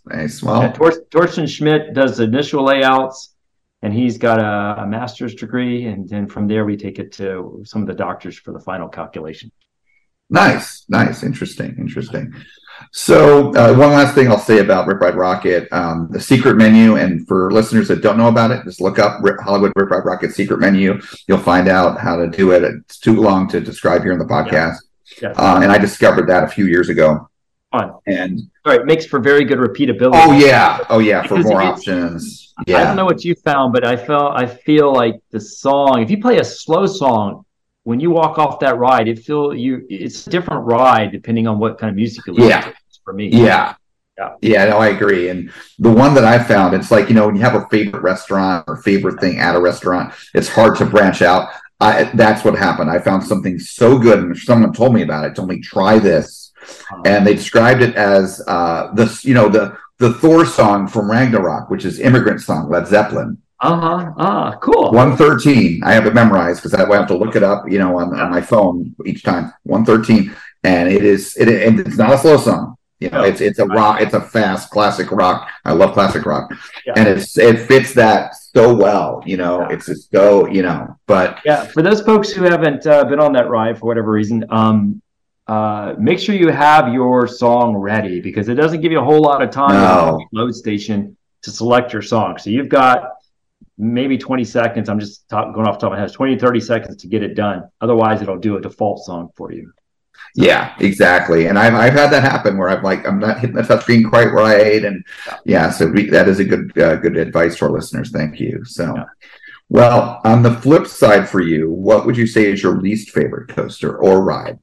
Can of worms, like you said earlier. So I hope they don't hear this podcast, but I'll just say it. Down in Brazil, I was down there at Hopi Hari Park. I've been there a couple times. It's nice people, nice steaming, great thing. But they have an old wooden coaster down there that I was going to go on the ride, and somebody said, "Ooh, don't go on that ride, Steve. It's really rough."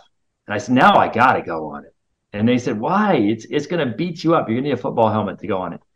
And I said, well, I got to know what the bottom baseline is. I sell coasters. I got to know what the roughest coaster is so that I know from there above. So I think just from a business perspective, I need to know this. And I went on, and it was the roughest, really tough, bad. What's for me really just ruins a coaster is bad transitions. So if you get that means a bad snap. So you're in the coaster, also you're going left and it snaps right or something like this. It really jerks your head. That's a bad transition. Yeah. And there could be a lot of reasons why that happens. But yeah, that coaster head was very old and very rough and had a lot of bad transitions. And would I go back on it again? No. So what park was it at? Hopi Hari. It's in Brazil. It's HOPI space HARI. Once again, lovely people, nice folks. They just have a very rough wooden coaster. I'm not sure who made it. I think it was American company, maybe way back when. Was it Montezuma? Yes. Okay. So you have a backstory for me on this? Yeah. Have you ever heard of Son of Beast? Yes. Have you ridden Son of Beast? I don't think so. Probably not. Yeah. Son of Beast was made. It is a notorious. Even in what we call the GP, the general public, especially in Ohio, a lot of people know about Son of Beast at Kings Island, but especially us Thuzies. Mm-hmm. Son of Beast was made by a company by the name of Roller Coaster Corporation of America. Okay. RCCA, and they are not known for making, or were not known for making, good coasters. And they're out of business. And Son of Beast was a creation of theirs. So when a say a B&M or a Maurer, or an Intimate company that has a lot of experience does something different, that's scary enough. That's like, oh, is it going to work or not? Have they tried it yet? Have they prototyped it? But when you have this sort of not well known, not well experienced company try something crazy like putting a loop on a coaster, and even the rest of Son of Beast, it was an uninspired layout. It became rough, and they took out the loop eventually, and it was a disaster. And it did not last long, terribly long, and was down a lot and kept having to get repaired. So I think at some points it was down for more than a year. Okay. So anyway, I did not care for it very much. Well, that was fantastic. Especially the craziest moment. Wow, that will be in the annals of history of this podcast for that question. I will not soon forget that. I don't think I'll ever forget that answer. Wow. Anyway, so let's move on. Uh-huh. So I know you've been looking forward to this next segment. This is kind of the last main segment of the interview. We're going to talk for a bit about, what you kind of live and breathe, which is the company you work for, Maurer. Okay. And so to start off with, I know you've been there for 15 years, but just tell myself and the audience about kind of Maurer's history, and again, not your history with them, but, just the history of the company. Yep. And they're experiencing, designing, and building, in particular, coasters, because, again, this is a mainly coaster podcast. So. Yeah, so the people who don't know Maurer, I'll try to make it brief. They've been around for about 130 years. Wow. They started off in Germany as a steel fabrication company. And so they would make local bridges and things out of steel that around Munich that they needed to make out of steel. And so they would just simply be a local fabrication company. And as the world became a lot smaller, and a lot of the fabrication work would go to Eastern Europe or other places where it was a lot cheaper than Munich, Germany to produce, they said, well, we have two options. We can go out of business, or we can make something that maybe they can't make elsewhere for cheaper. And so they started looking at steel products that would require lots of engineering that Germans do well. And so from that, they started going into the bridge bearing. So one of the bigger division for Maurer is still a family-owned company. The Beutlers own it. The Maurers sold out to them back in the 60s. And so they make Bridge. So when you go over a bridge, almost anywhere in the world, they make the expansion gaps. So when you see the transition from the mountain to the bridge, there's an expansion gap for heat and all this stuff. And so you have to really do a lot of engineering to make those work in all the high winds and all this kind of stuff from earthquakes. And then that's the other part of that business is they make earthquake dampening devices. So it goes under buildings, structural protection. Right. All this is the main part of their business. I'd say probably 70% of the business is this, and they own a lot of the world business everywhere around the world. Not so much in the United States because there's a lot of Buy American clauses and a lot of the government contracts. Right. And so, but if you went anywhere else, it would probably maybe you going over a Maurer expansion gap or a Maurer seismic dampener. The York Beutler, the owner of the company and the CEO, has a passion for roller coasters. And so he started back in, I think the first one was 1980s, the division for roller coasters, because obviously it takes for roller coasters a lot of engineering work back to differentiate yourself, makes to make all the calculations for steel. And so they bought the Schwarzkopf drawings and things like this from Schwarzkopf that went out of bankruptcy. And so they took the Wild Mouse and they made the Wild Mouse. They also made for a little bit a drop tower. And then they took the Wild Mouse and made the very first spinning coaster out of it. So Maurer was the very first company to make a spinning coaster. And so from that, they made spinning coasters, and then they branched out to some different train designs. And then ultimately we pared down to make this kind of short, the new spike system, which won quite a few awards as the new innovation, having a 100 horsepower motor on the front that allows you to pretty much make any kind of track design you can dream up now. So we have a class 5 restraint, which means you can do inversions with it, but you don't need an energy calculation. So you don't need the hill anymore. So if the hill scares you like it did me, you can eliminate it. And so you don't need the hill, and you can lay out the track almost any way you want, as long as it doesn't exceed the body limitations for you. So in order to stay competitive, they've had to stay innovative in the market.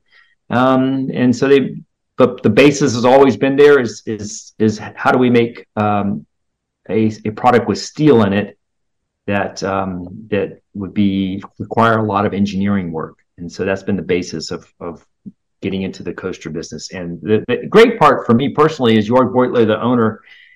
He spends more time in the amusement part because that's the part he likes. Even though the other side's bigger, he lets Dr. Brown do that. So I just call York when I need something, and I just say, hey, we're working with this, and this, and what do you want to do? And it makes it a lot quicker and streamlined, right? So nice. So it's where he's passionate. So the other side, meaning you still do the bridge work and all that. They do. I'm not involved with it. Well, not you. I mean, Maurer. Yeah. Maurer does. Correct. Yeah. Correct. Okay. Interesting. Yeah. I mean, well, first of all, like you just mentioned there, how, a couple different times in the company's history, they looked at like pivoting and they looked at, okay, what should we do? And well, we have really good engineers here in Germany. So we should do something that, that's challenging and not something that's easy, something that can differentiate you, which is always good for a company. And that relates to what I said in the very beginning about, why I think some of the best coaster companies and why there's a number of them. A bunch actually. Well, I say a bunch, but there's at least a few that I can think of that are from Germany. And you guys being one of them. And it, again, with Germany having such great engineers. So it makes a lot of sense that kind of you relating to that there. And then as far as the bridges go, yeah, that, makes sense as far as, being an engineer, I get that. And I love tall buildings. I love bridges. I love structures. That's another thing I like a lot. And I like, experiencing those kind of things, tunnels. And, it's important. And people, we occasionally have bridge collapses in different places and all that happens, but it's becoming more and more rare. And, you definitely want to avoid things like what happened with the Tacoma Narrows Bridge, the original one, which was famous. And, for those of you that don't know what I'm talking about, look it up on YouTube, Tacoma Narrows Bridge collapse, and you won't believe what you will see.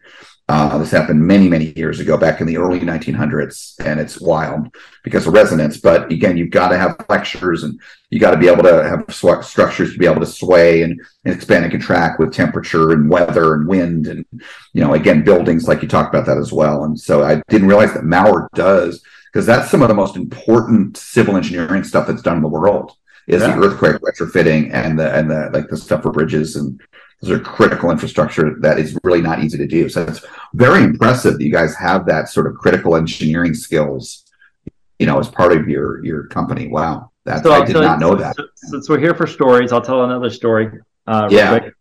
The Avatar ride, right, at Disney. Yeah, Flight of Passage. You mean? Yeah. So Disney came and talked to us way back before they were going to make it, because they knew that we did steel structures and this kind of vibration and movement. And so they said it's easy to find anybody who wants to make a building. We've got plenty of companies in America make a building, but we're going to induce dynamic loads into that structure all the time. And so, so you've got basically an earthquake going on into the building, at a regular basis, and you have to account for that in the engineering. And so that's a difficult challenge, but Maurer makes, that's what they do on the other side of their business. Right. So we marry this up. Unfortunately for me personally, as a sales guy, they didn't want to do it at Maurer because it had no roller coaster to it. There was no roller coaster part to Avatar. And so we didn't do the project. And so, but they did come to and talk to us, which was quite nice of them.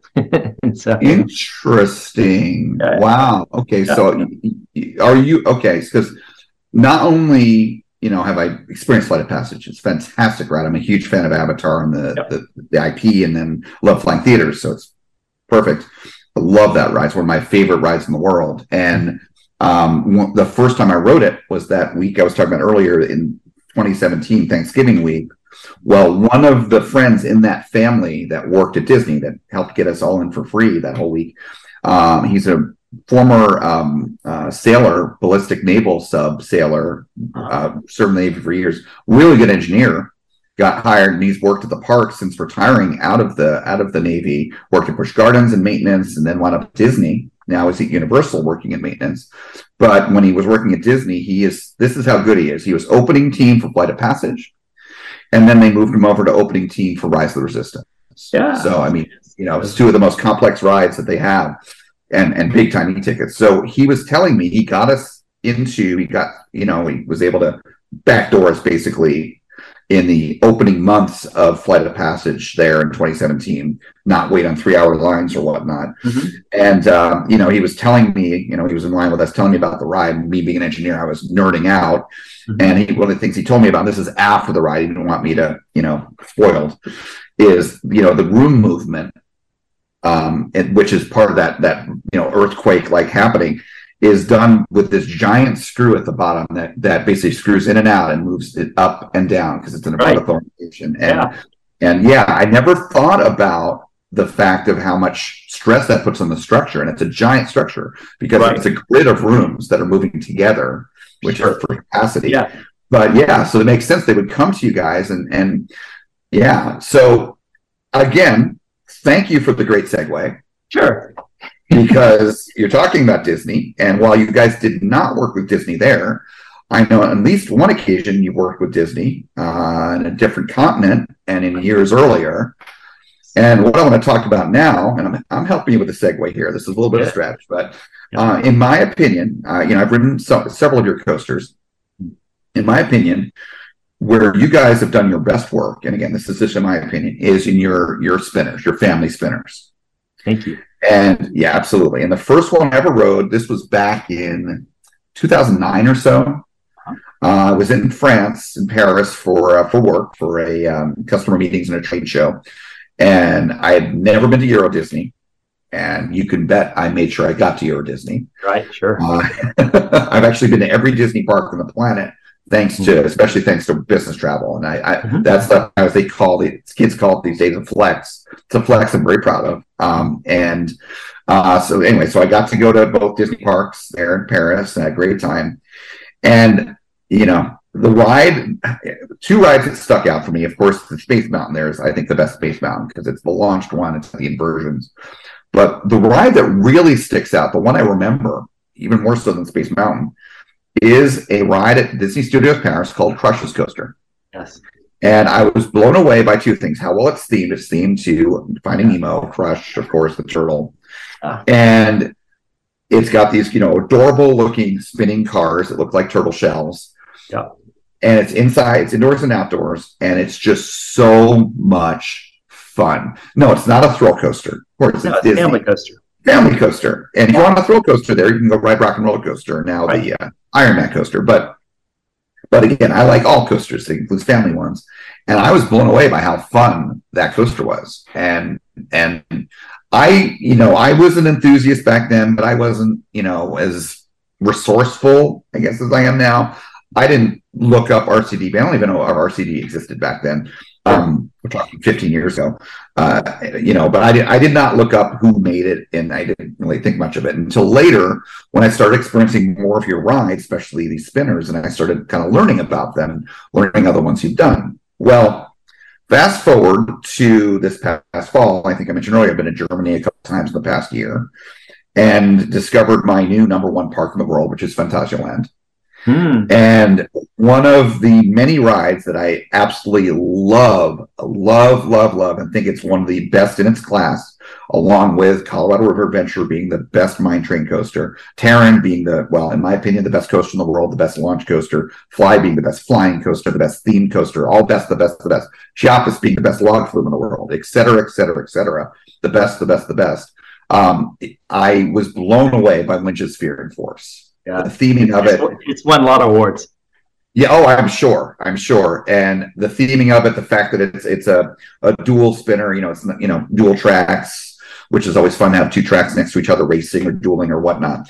Yeah. And I don't want to give too much away. I try not to spoil too much on this show, because I know a lot of people have not been to Phantasialand. Yeah. And listeners, I know I keep talking about it because if you're going to make trips to go to a new park, it's not expensive.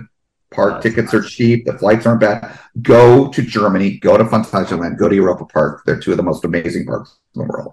But in any case, going back to you, Steve.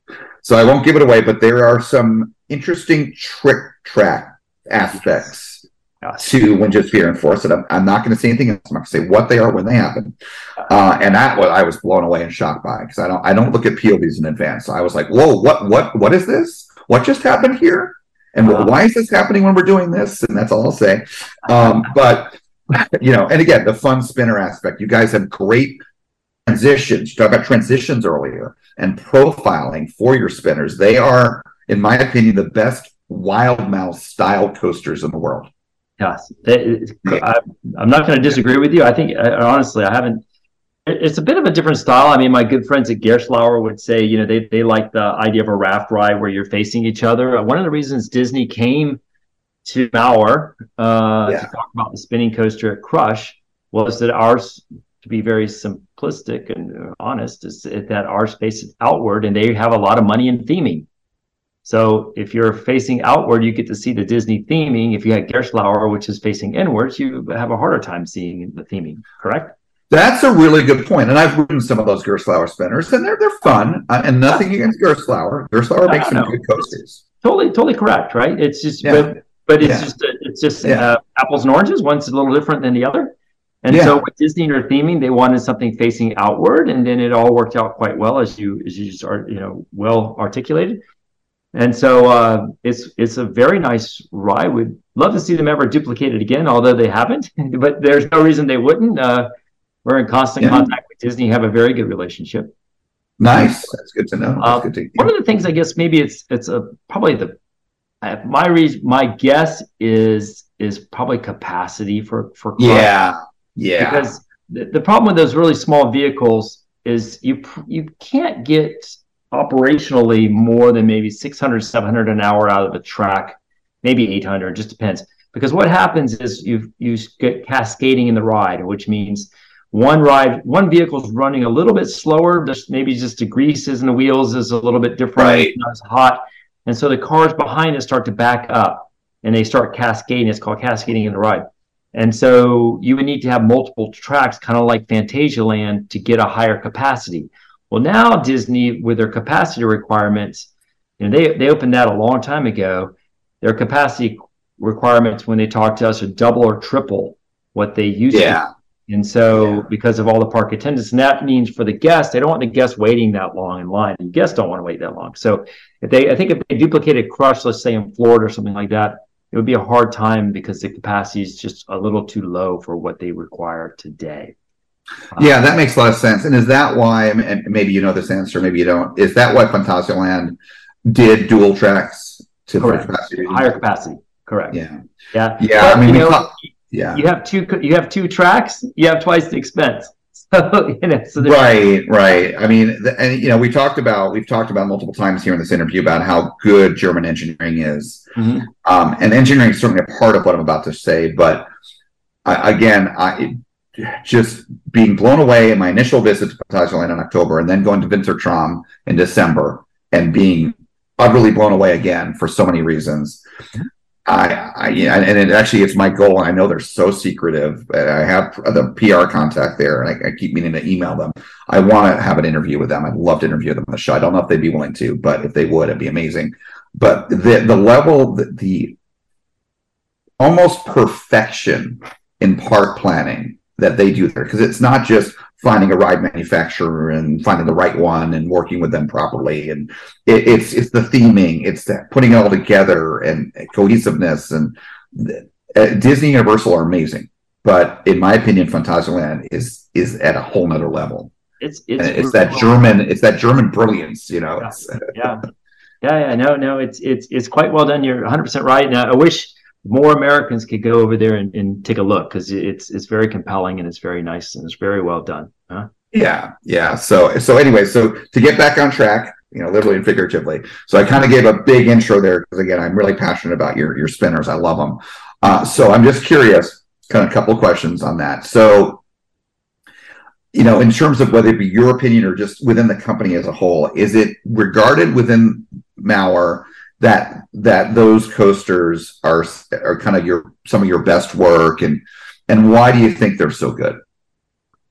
Yeah, so when back to in 2016, Maurer reorganized, and we realized commercially we weren't competitive with some of the other big trains that we made. We just got over-engineered into them. So they were big and bulky and heavy, and we were really expensive. We couldn't sell them because they were just too expensive comparatively to what everybody else was selling. So we pared down to the market to two products currently, or I would say two main parts. The spinning coaster, which we found was commercially competitive, still in the market and still in demand.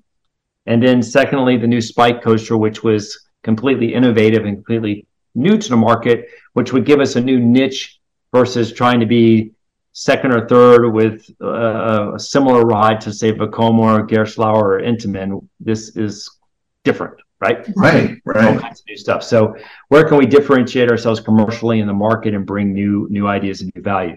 The spinning coaster, to your question about best work, we love them.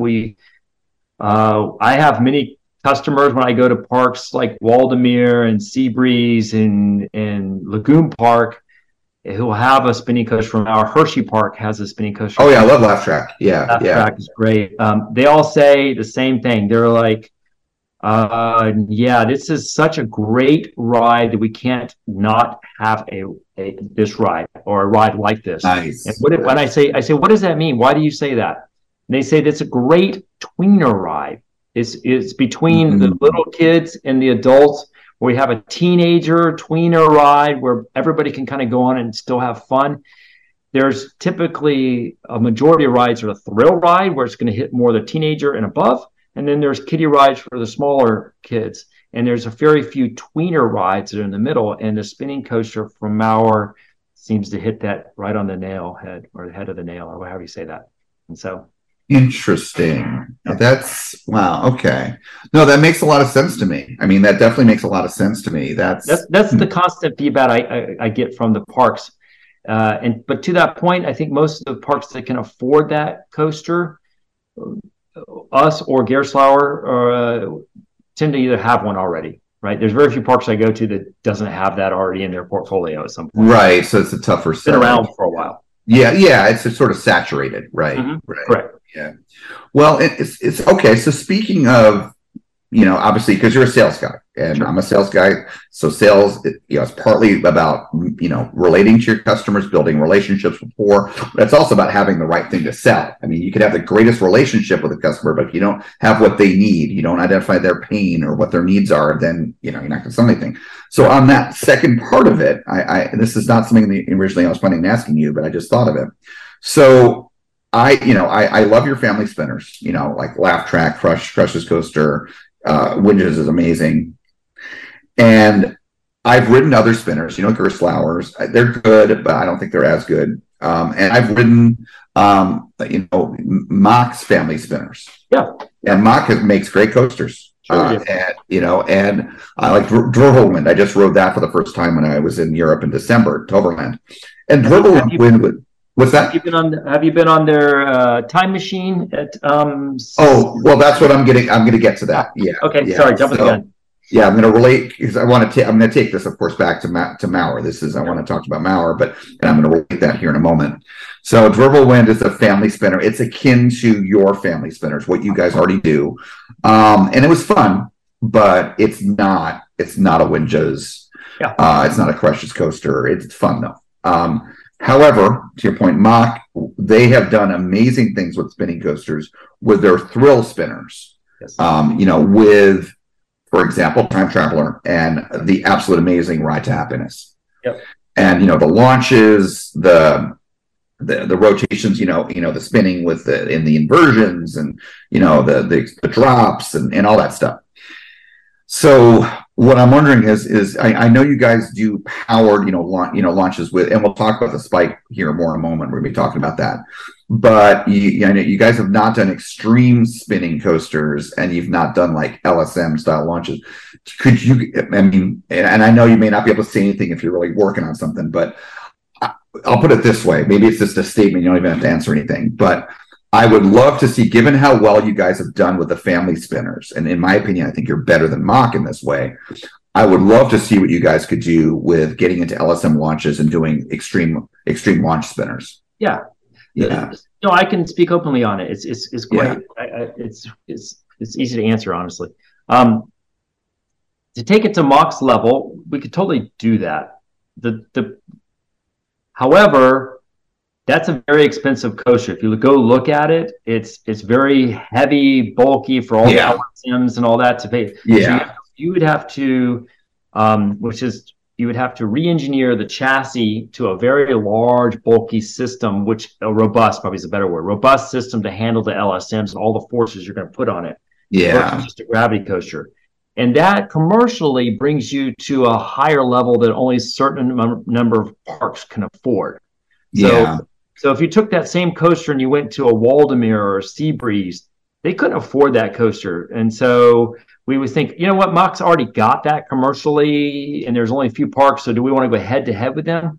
Also, the second part to that answer is that the spinning coaster has been out on the market for a really long time, and there's a lot of parks that have them, and they're kind of saturated.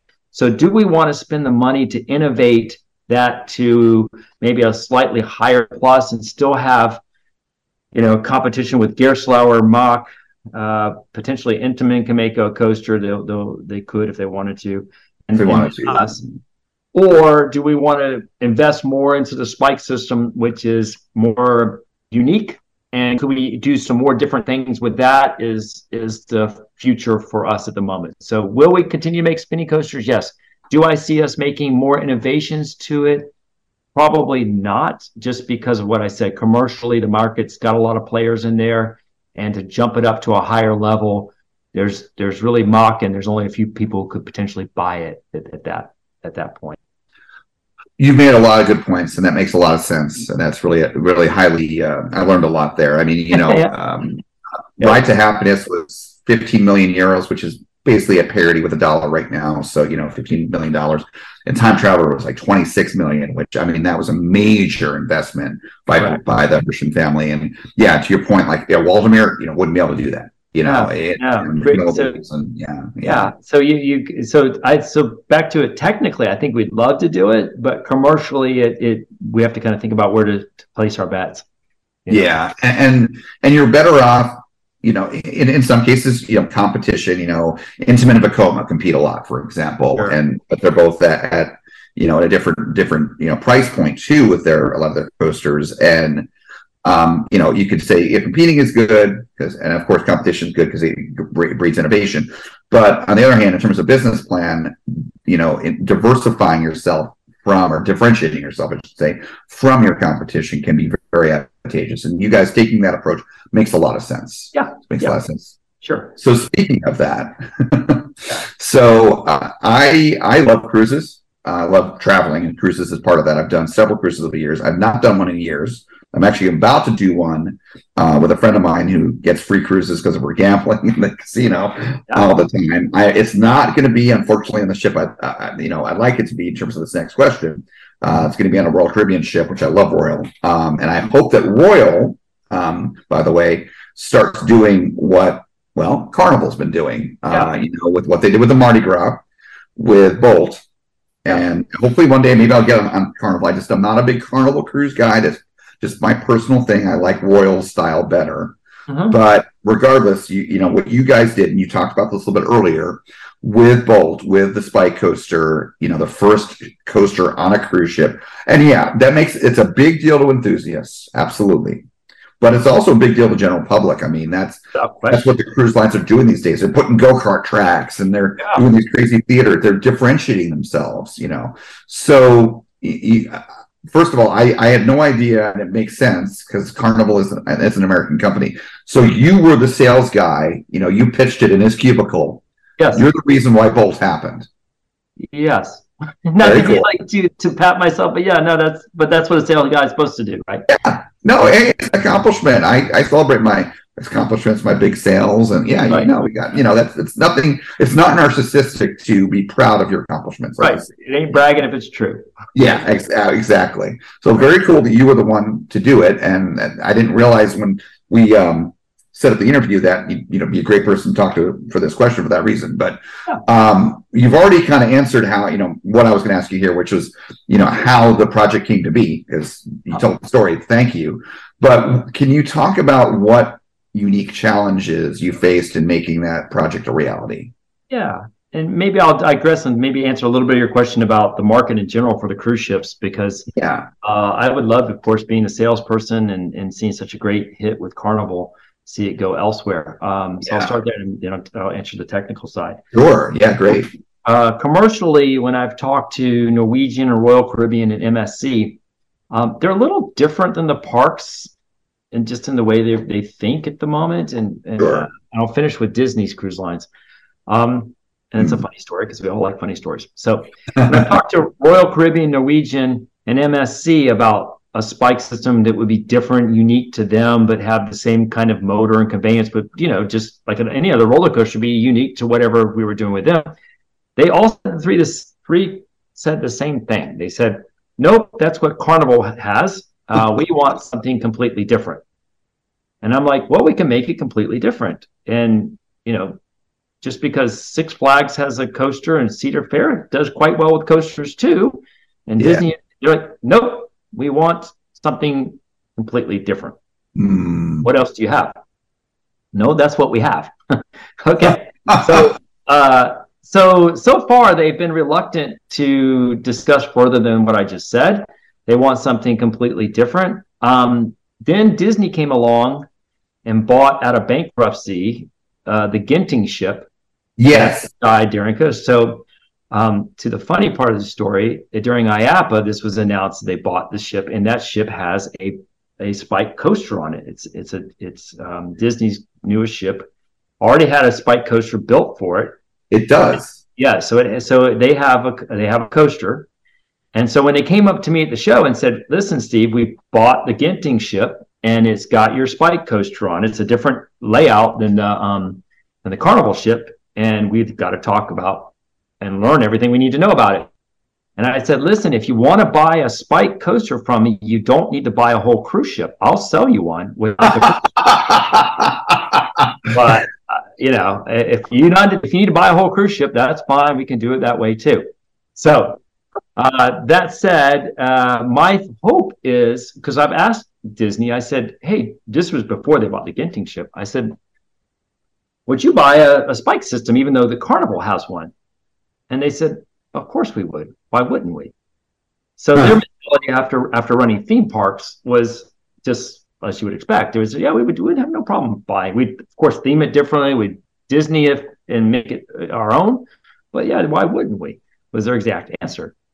So my point is, I hope for the industry, back to the commercial side, that if Norwegian and Royal and MSC see that Disney has taken a cruise ship and made it their own and done their own system, then they could potentially also do something for themselves, even though that is the conveyance, the motors is similar, but it's theirs. And so we'll see how that goes, right? So did I say that? Yeah, interesting. So a couple things to unpack there. So first of all, I had heard independently about the Genting ship, not about having a spike coaster, but I listen to a lot of other podcasts, and a couple of them have covered that, especially the Diz Unplugged, Pete Werner's podcast, Dreamers Unlimited Travel, a great podcast. I recommend them.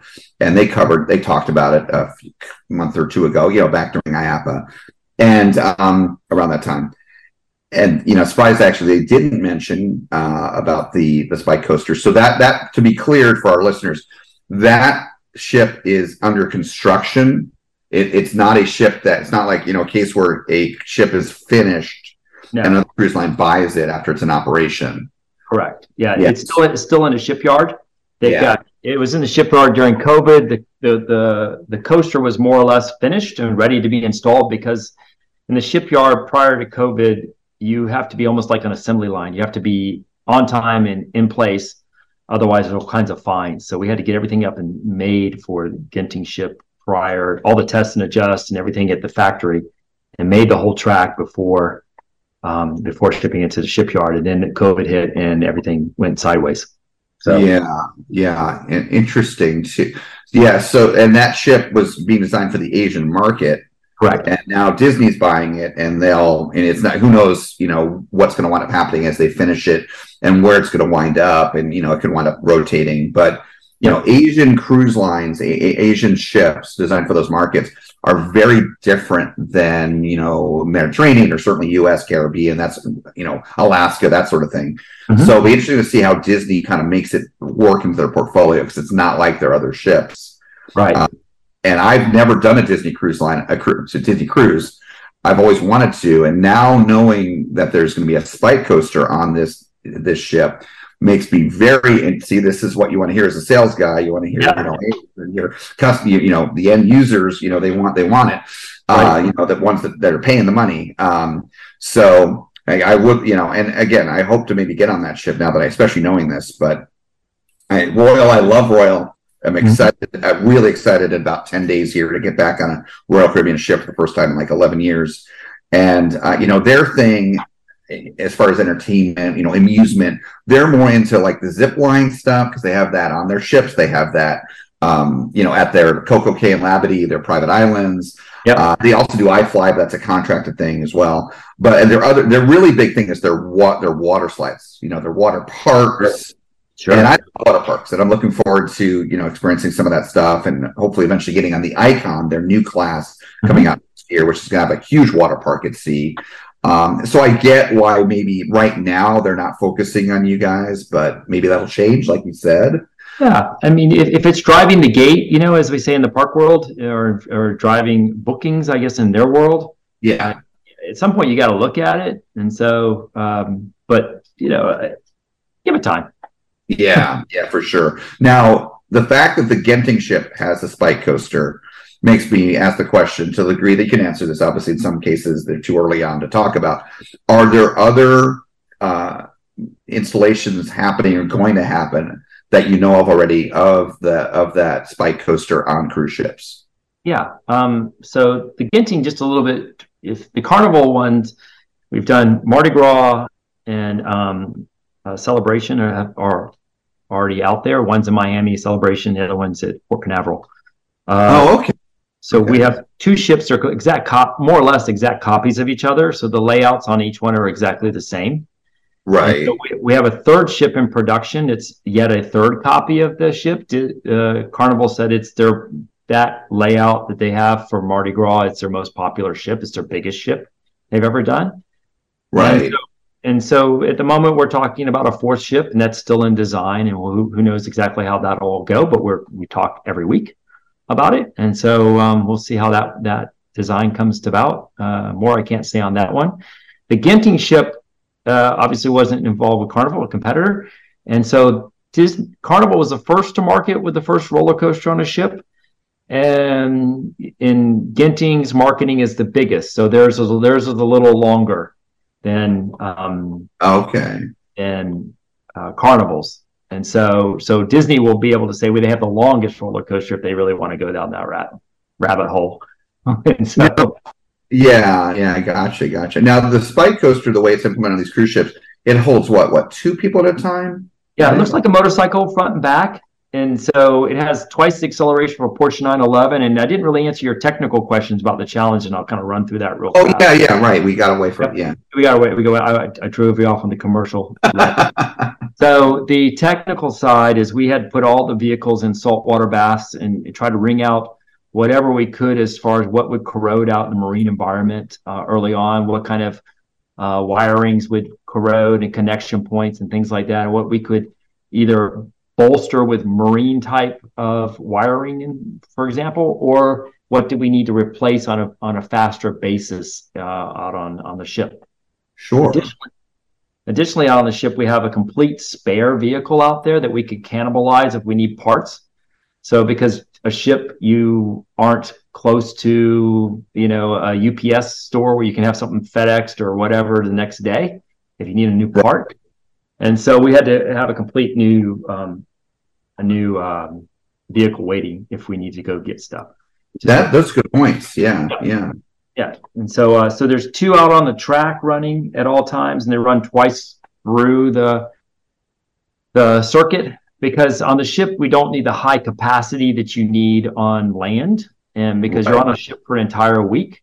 Unlike a lot of the gated parks, it is an upcharge on the ship, and I think it's $15 or $17. I think it's $17 upcharge. But that also keeps the capacity low, so they make it quite easy for you to go take a ride. Just go with your little wristband and put your wristband on there and go take a ride, right? And so it's honestly, it's beautiful. You're 18 stories above the ocean, and every time you go to a different port, there's a different view, and it's just unique. It's so unique. And it's a great smooth track with good transitions, and you drive it yourself. When can you drive your own roller coaster?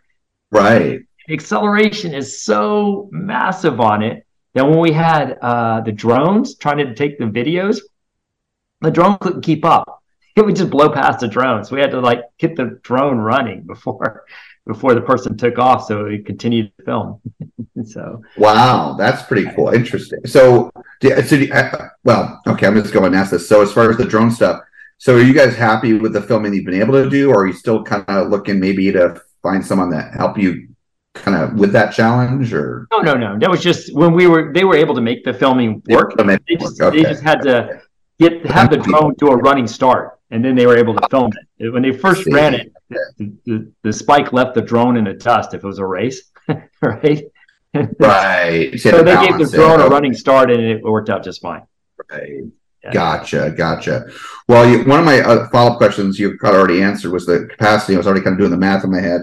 These cruise ships, 4,000 people, some have 6, but not Carnivals. They're not that much. I think what is the that class, the Mardi Gras, 5,000 something is 5,000 the middle. Okay. On board, I believe. And then right, but you're going to have a mix. You're going to have young kids. You're going to have older people that don't ride, and plus it's an upcharge, so that helps too. And I would totally pay the $15, but I'm a enthusiast, so. My guess is, I've never asked Carnival this, but just my personal guess, if you're on the ship for an entire week and you're not elderly or something else, you got a whole week. You're probably going to go up there and get a ride. So they're probably going to get at least 4,000 people sometime in that 1 week to go up there and spend $15 or $20, right? Would be my guess, or maybe more. You may have people spend it a couple of times because it's really fun. So. Yeah, for the cruise I'm doing in a couple of weeks, it's on the Independence, which is a similar size ship. It's I think a little bit smaller, 4,000 passengers or so.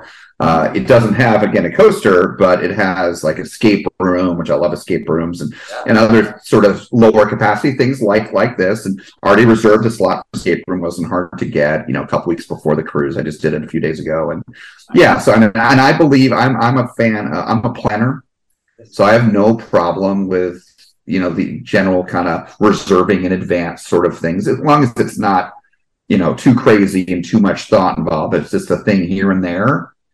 Just a sub experience. Yeah, no problem. Like the Void, I did the same thing when I did it a couple times. But that sounds very reasonable. 15, even $20, whatever it may be. It sounds very reasonable. And so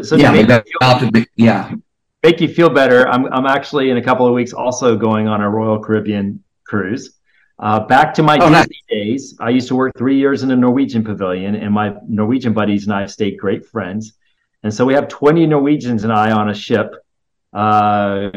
In the end of March, going on a 10-day cruise for Celebrity. And so that Disney connection still from way back then, I still got it. We still have so much fun together. Awesome. And so, yeah, we're going on a cruise and it doesn't have a roller coaster on it. And I've told the Carnival guys, they know. And they're kind of like our industry. They're like, oh, just like I would say it's Gerstlauer or it's Sophie and B&M. They're like, oh, that's a good ship. You should try this, and you should try this restaurant. And they're super good, right? It's no big deal. Yeah, it's not. Thankfully, the theme park industry is not, for the most part, cutthroat. Oh. It's like you said, fairly friendly, and the more I've gotten to know people, yeah. So by the way, what ship are you going on a Royal? It's the Celebrity. Celebrity is the brand. I thought it was not Royal Caribbean. Celebrity. It is Royal Caribbean, but there's several Celebrity brand. I think. Oh, right, the sub brand. Right. The sub brand, right, of Royal. Right. Okay. Gotcha. I'm not as familiar with. I'm more familiar with Royal's main line, but I've done their Oasis class, which is amazing. Absolutely. Well, the Norwegians set this whole thing up, and they're like, "Steve, you have to go." Okay, fine. and to your point about booking early on stuff, they go, "Yeah, we have to book early because the Americans book up everything because they're very organized." The Norwegian's a little more free flow, right? Right. Yeah, that's culturally. Of course, we're painting with a broad brush stereotypes here, which often are true, but not. Yeah, that makes sense. Always. But so one last question on the Mardi Gras and all the coasters on these ships, the Bolt and all that. So they're powered with a 100 horsepower motor. So is this electric powered? Correct. So it has a bus bar or electric rail that's where you can't touch it, but it pulls power from that and it feeds to a 100 horsepower motor. Motor's been around forever, and then it has a gear on the motor, and the gear runs in a track. And so just think of a gear teeth. Right. The teeth are on the track, and it runs around the track. So that means it's very, very precise, and it has a lot of. And it has a control system, and everything's done through the motor. It's very cool. Disney loved it when they saw it. They're like, "Oh, this is such a great idea," because you don't have any sensors out on the track. You have to mess with. Oh, right. Because it counts rotations of the gear. Yeah. I've worked with motors quite a bit. Yeah. Not so much in sales, but in previous lives, as we say, in my career. Before working in sales, I used to work in sales. Yeah. But my point being is, out on a ship. In hot weather and all that, if you have a sensor that you need to be messing with, a lot of times those things will have difficulties and faults because the one sensor is moving a little bit as the heat expands the rail or moves the metal from expansion, and so sometimes that makes it a little bit problematic and tricky. This has none of that because it's doing a completely different system where it counts the rotations of the gear to tell the computer control system where it is at all times. And so it's interesting. The reliability is quite good. So that's kind of what I was going to follow up that question or that comment with. So the reliability has been really good in these installations on these Celebration Mardi Gras. Nice. We've had like anything when you install the first, test and adjust. We've had some issues here and there, but nothing difficult. Right. Very nice. Wow. Very nice. Excellent. Okay. Well, kind of one last question, kind of wrap up the Maurer part of the interview, and then we'll finish up the whole interview itself with a couple more questions. Okay. So, I was at IAPA last year, and I found out and kind of got to check out a little bit. a new innovation you guys have come up with, which I think is it kind of extends the bolt kind of technology, the spike coaster technology, if I'm understanding correctly. So why don't you tell our listeners about what you've done with your ride vehicles, and if you could confirm, is it something that can be done with a spike coaster? Yeah, so there's a couple of innovations to the spike system. When you have a drivable coaster with only 2 seats, it's great. Driving is awesome, but if you have lower capacity because there's only 2 seats, and so on each vehicle. So we rolled out a Spike Fun, which is a train version of that. So this one you can't drive, but you have a higher capacity. But what that does do is allow you still to lay out the track any way you want to. You can go backwards, forwards on the track, and have multiple accelerations on the track at different points. So 4 or 5 different ride profiles. The restraint system on it is very cool. So just imagine a seatbelt that's very high tech, and the seatbelt allows for Class 5 inversions, meaning you can go upside down with just a seatbelt. Wow, which is really cool. And so all the technology you've seen to holding you in restraint is all just now into a seatbelt, which is really neat because from a safety perspective, there's all kinds of body types. There's bulbous people, there's tall, there's lanky, there's all this. The seatbelt that self-tightens down and it has lots of redundancy within the belt can tighten down to anybody.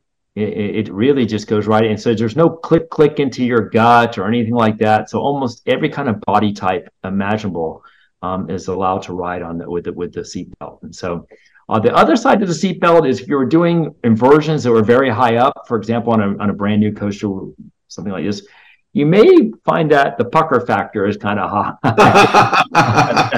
So because of that, we made another just standard over-the-shoulder restraint. So if the park says, that's a little bit too scary for my guests, if that's their decision, we also have a new Class 5 restraint that they can choose from. And then lastly, some of the seats on the new Spike Fun. Spike Fun is a marketing name for a train. Allows the seats to tilt back, so you could potentially do wheelies on the track, or you could potentially go over inversions and slide down the other side of the hill. So you could actually rotate the seat while you're in the middle of flying around the coaster track, which is kind of fun, right? You get to control your own pitch and angle and all that kind of stuff on the seat. And so that's what the main innovations we had out on the floor at IAAPA. And all that's got because you were talking about earlier, it pulls electricity from the rail. We can have all kinds of lighting and onboard sound as much as they want, because we're not having batteries on there. There's no batteries Yeah, that's what I was wondering about earlier about the 100 horsepower motor on the existing Spike coaster designs. If it was a battery based, and I was hoping it was bus bar, like thing where you don't have to worry about batteries, because that can be a challenge. So that's good to know. So yeah, I experienced the tilting seat myself. I actually got to try it, demo it. And that's actually kind of what led to this interview, is talking to people there, and they gave me their cards, and I got in touch with you through that, which was great. I'm glad I did. And but I got to try out the tilting seat, but it was I didn't get into a discussion with them about how it could be used like you just described. It was good to kind of hear the other side of it, of how that would be used on a coaster. And it was again, like the Spike design about controlling the speed. It's kind of cool to be able to control the tilt yourself. That's really neat. Yeah. I'm very curious, though. I did not hear when I was there about the seatbelt, about the Spike Fun. Mm-hmm. So a couple things there. So first of all, on the seatbelt side of it, besides just describing it, I get it a little bit more familiarly, if to use that term, because I don't know if you experienced this at IAAPA last year, and I forget the name of the company, but there was a company there that had a frog hopper that is seatbelt only. Okay. I didn't know. The IAAPA week is my busiest week of the year. Yeah, yours treat. Yeah, restroom. I'm excited. Yeah, you got a lot distracting you, so we need to experience it.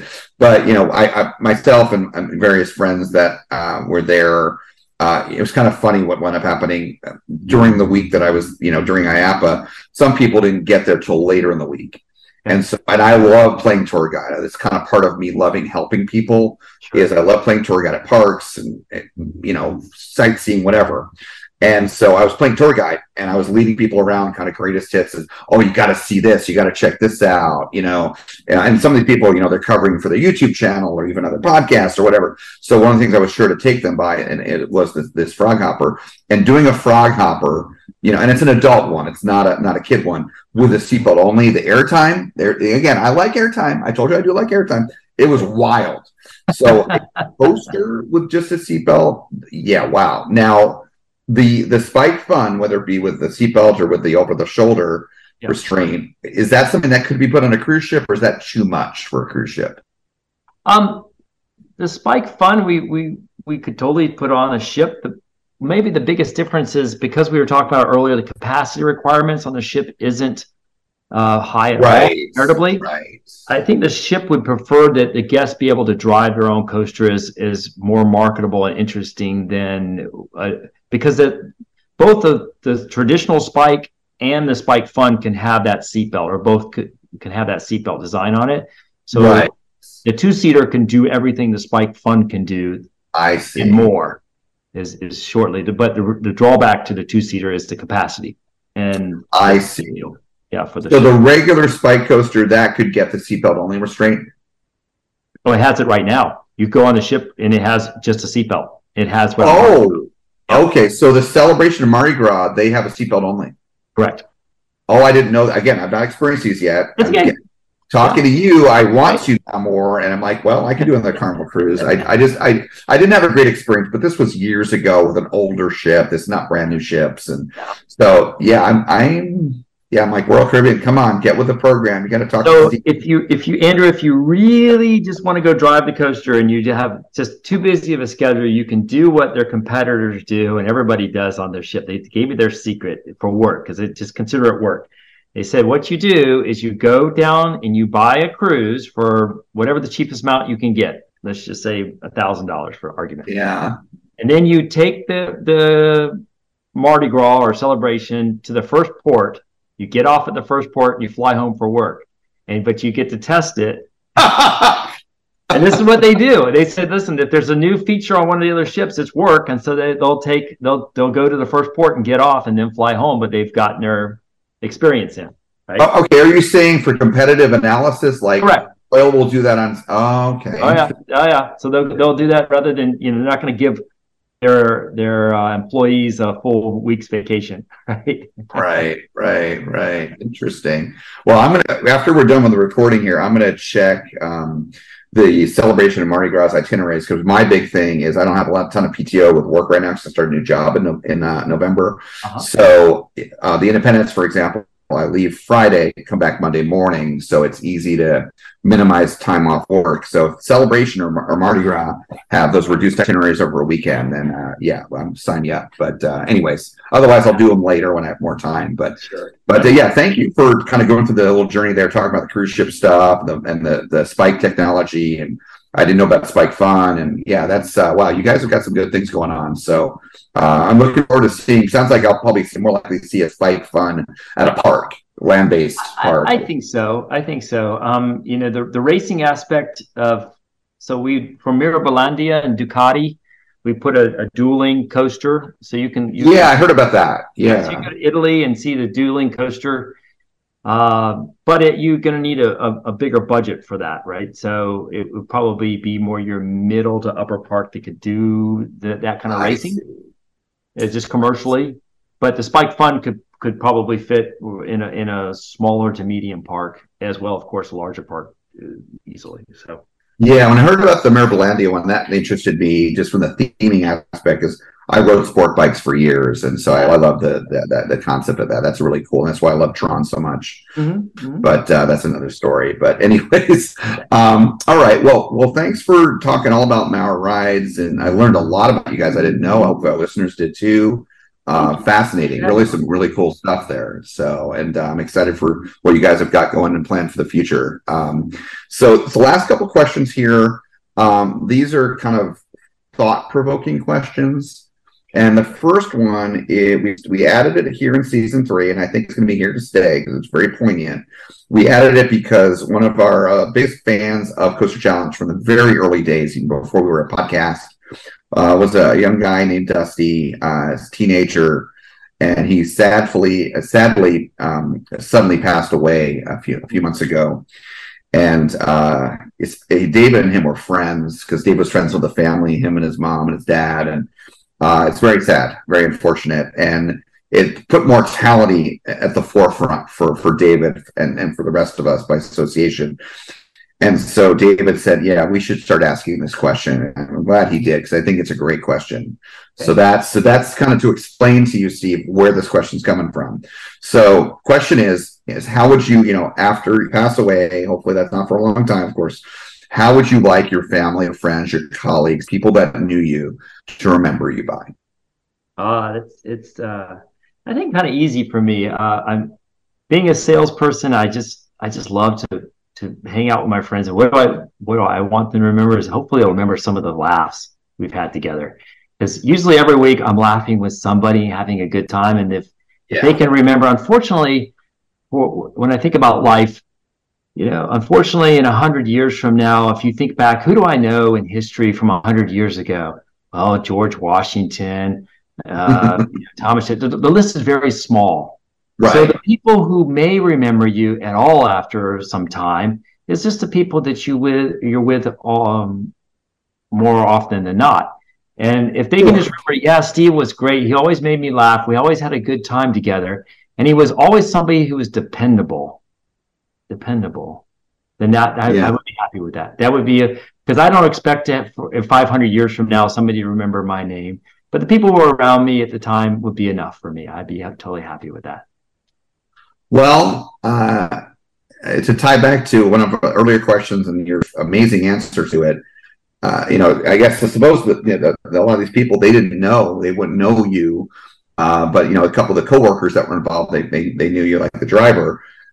Certainly, you were dependable that day with that monorail and stopping it from a tragedy. I mean, wow! I mean, that's dependability right there. Yeah, dependability, right? Hard and so as far as I'm concerned, you were a dependable guy for sure. Definitely. Yeah, and hopefully we had some good fun stories as well that made people think, laugh, and say, "Oh, no, that's funny," right? And I mean, we cover serious topics on this. We certainly have some other questions that are more lighthearted, but our main mission is a serious but a very important and valuable topic. Again, theme park therapy and improving one's lives while having a great time. It's like a win-win. And that's what, parks are so amazing for that reason. But, we tend to have some fun in these interviews, and you and I have had some good chuckles here and some good stories. And that's always great when we have that balance. So I appreciate you kind of lending that sense of humor. Here we have two sales guys talking to each other. Of course, there's going to be some laughs. Absolutely right. And I appreciate you taking the time and to chit chat with me and learn a little more about what we do and my day and your day and all that kind of good stuff. And if you'd like me to come back at another day to talk about something else and blah, blah, blah, I'm happy to do it. It's good times. It's fun. Yeah, no, I mean, we have had, there's a small select group of people. There's 3 people now, I think, we've had on the podcast more than once. And, it's all it is, when you guys, if you, debut something new, that, see it at IAPA, and, that's kind of the kind of thing that I could see definitely having you on again, and very likely. So I'm available whenever you wish, right? And so we really appreciate it. It was really fun. Nice so absolutely. So kind of to wrap things up in a neat, nice wrapping with a bow on it and all that. We always like to ask the one kind of last main question, and we'll kind of have a little promotional stuff at the end. And that last main question is, and this could be, you're talking about getting, you gave a good piece of advice there about, hey, if you want to experience the bulk coaster, but you don't have the time, if you have the money, or, look for cheap rates, just get off the ship for work reasons and fly back, and you can plan that in advance too, because you know where the ship's going to go. That was a great example of advice. But if you want to share advice along those lines, or advice about theme park therapy or facing your fears, the people that need the theme park therapy the most. Like I was telling you my story before we started recording about a depression that I was in and going to Disneyland, how that really helped me recover, helped me get that theme park therapy before I knew even theme park therapy was a thing years ago. People with depression and anxiety and stress, which is a form of anxiety, they need this help. So if you have any words of wisdom in any of those areas, feel free to share those now. Oh, I think we hit on it pretty good earlier. There wouldn't be much I would add to it. I personally have 3 words that I use, that I've used in swimming. I've used it before speeches. I haven't really used it before coaster, but I guess you could do it. In my head, when I'm ready to give it my all in a swim meet or do a really good speech, the last things I say in front of my head is, let's do this. And I walk in and do it. Let's do this. And that works for me. So maybe have your version of let's do this and go do it. Right. And take that next step and go do your best and let the cards fall where they may. And hopefully if that's a fear that that you wanted to overcome, great. And if you don't do it this day, well, there's always tomorrow. Try it again the next day. Right. And until you get it done. And so find your mantra. Yeah. That'd be my, once again, it never fails. And I know that a lot of people that when they're a guest on the show, they haven't necessarily listened to previous interviews, or many of them, if at all, and that's to be expected. Mm-hmm. So oftentimes there's no inadvertent cheating, so to speak, with this question. But what I'm getting at is, and we talk about this a lot, is again, we're well over 100 interviews in now, and it seems like each person is given a unique answer to that question, which if it wasn't that way, that's fine. In the other case, if someone has similar advice, I think, wow, that's reinforcement. That's like really good advice. More than one person suggested it. But it's kind of cool to see this unique advice, to get this increasing large swath of different recommendations that our listeners and the rest of us that even produce the show can use. And it's like, just do it. But having a mantra, I don't think anyone's even suggested a mantra before. They've suggested how to look at things or whatnot, but something to say in your head. Yeah. And you know what? It's very powerful, because mantras are about they generally are about, and this is about positivity, about having a positive attitude in that moment, right before that public speech. Or whatever. You got to get your head in the right. You got to get your head in the right spot before you do a lot of things, and that'll help you succeed. And so I have a mantra, maybe that'll help somebody else, right? So find yours. Yeah, no, absolutely. Mm-hmm. So just wow, it's very impressive, very, very powerful.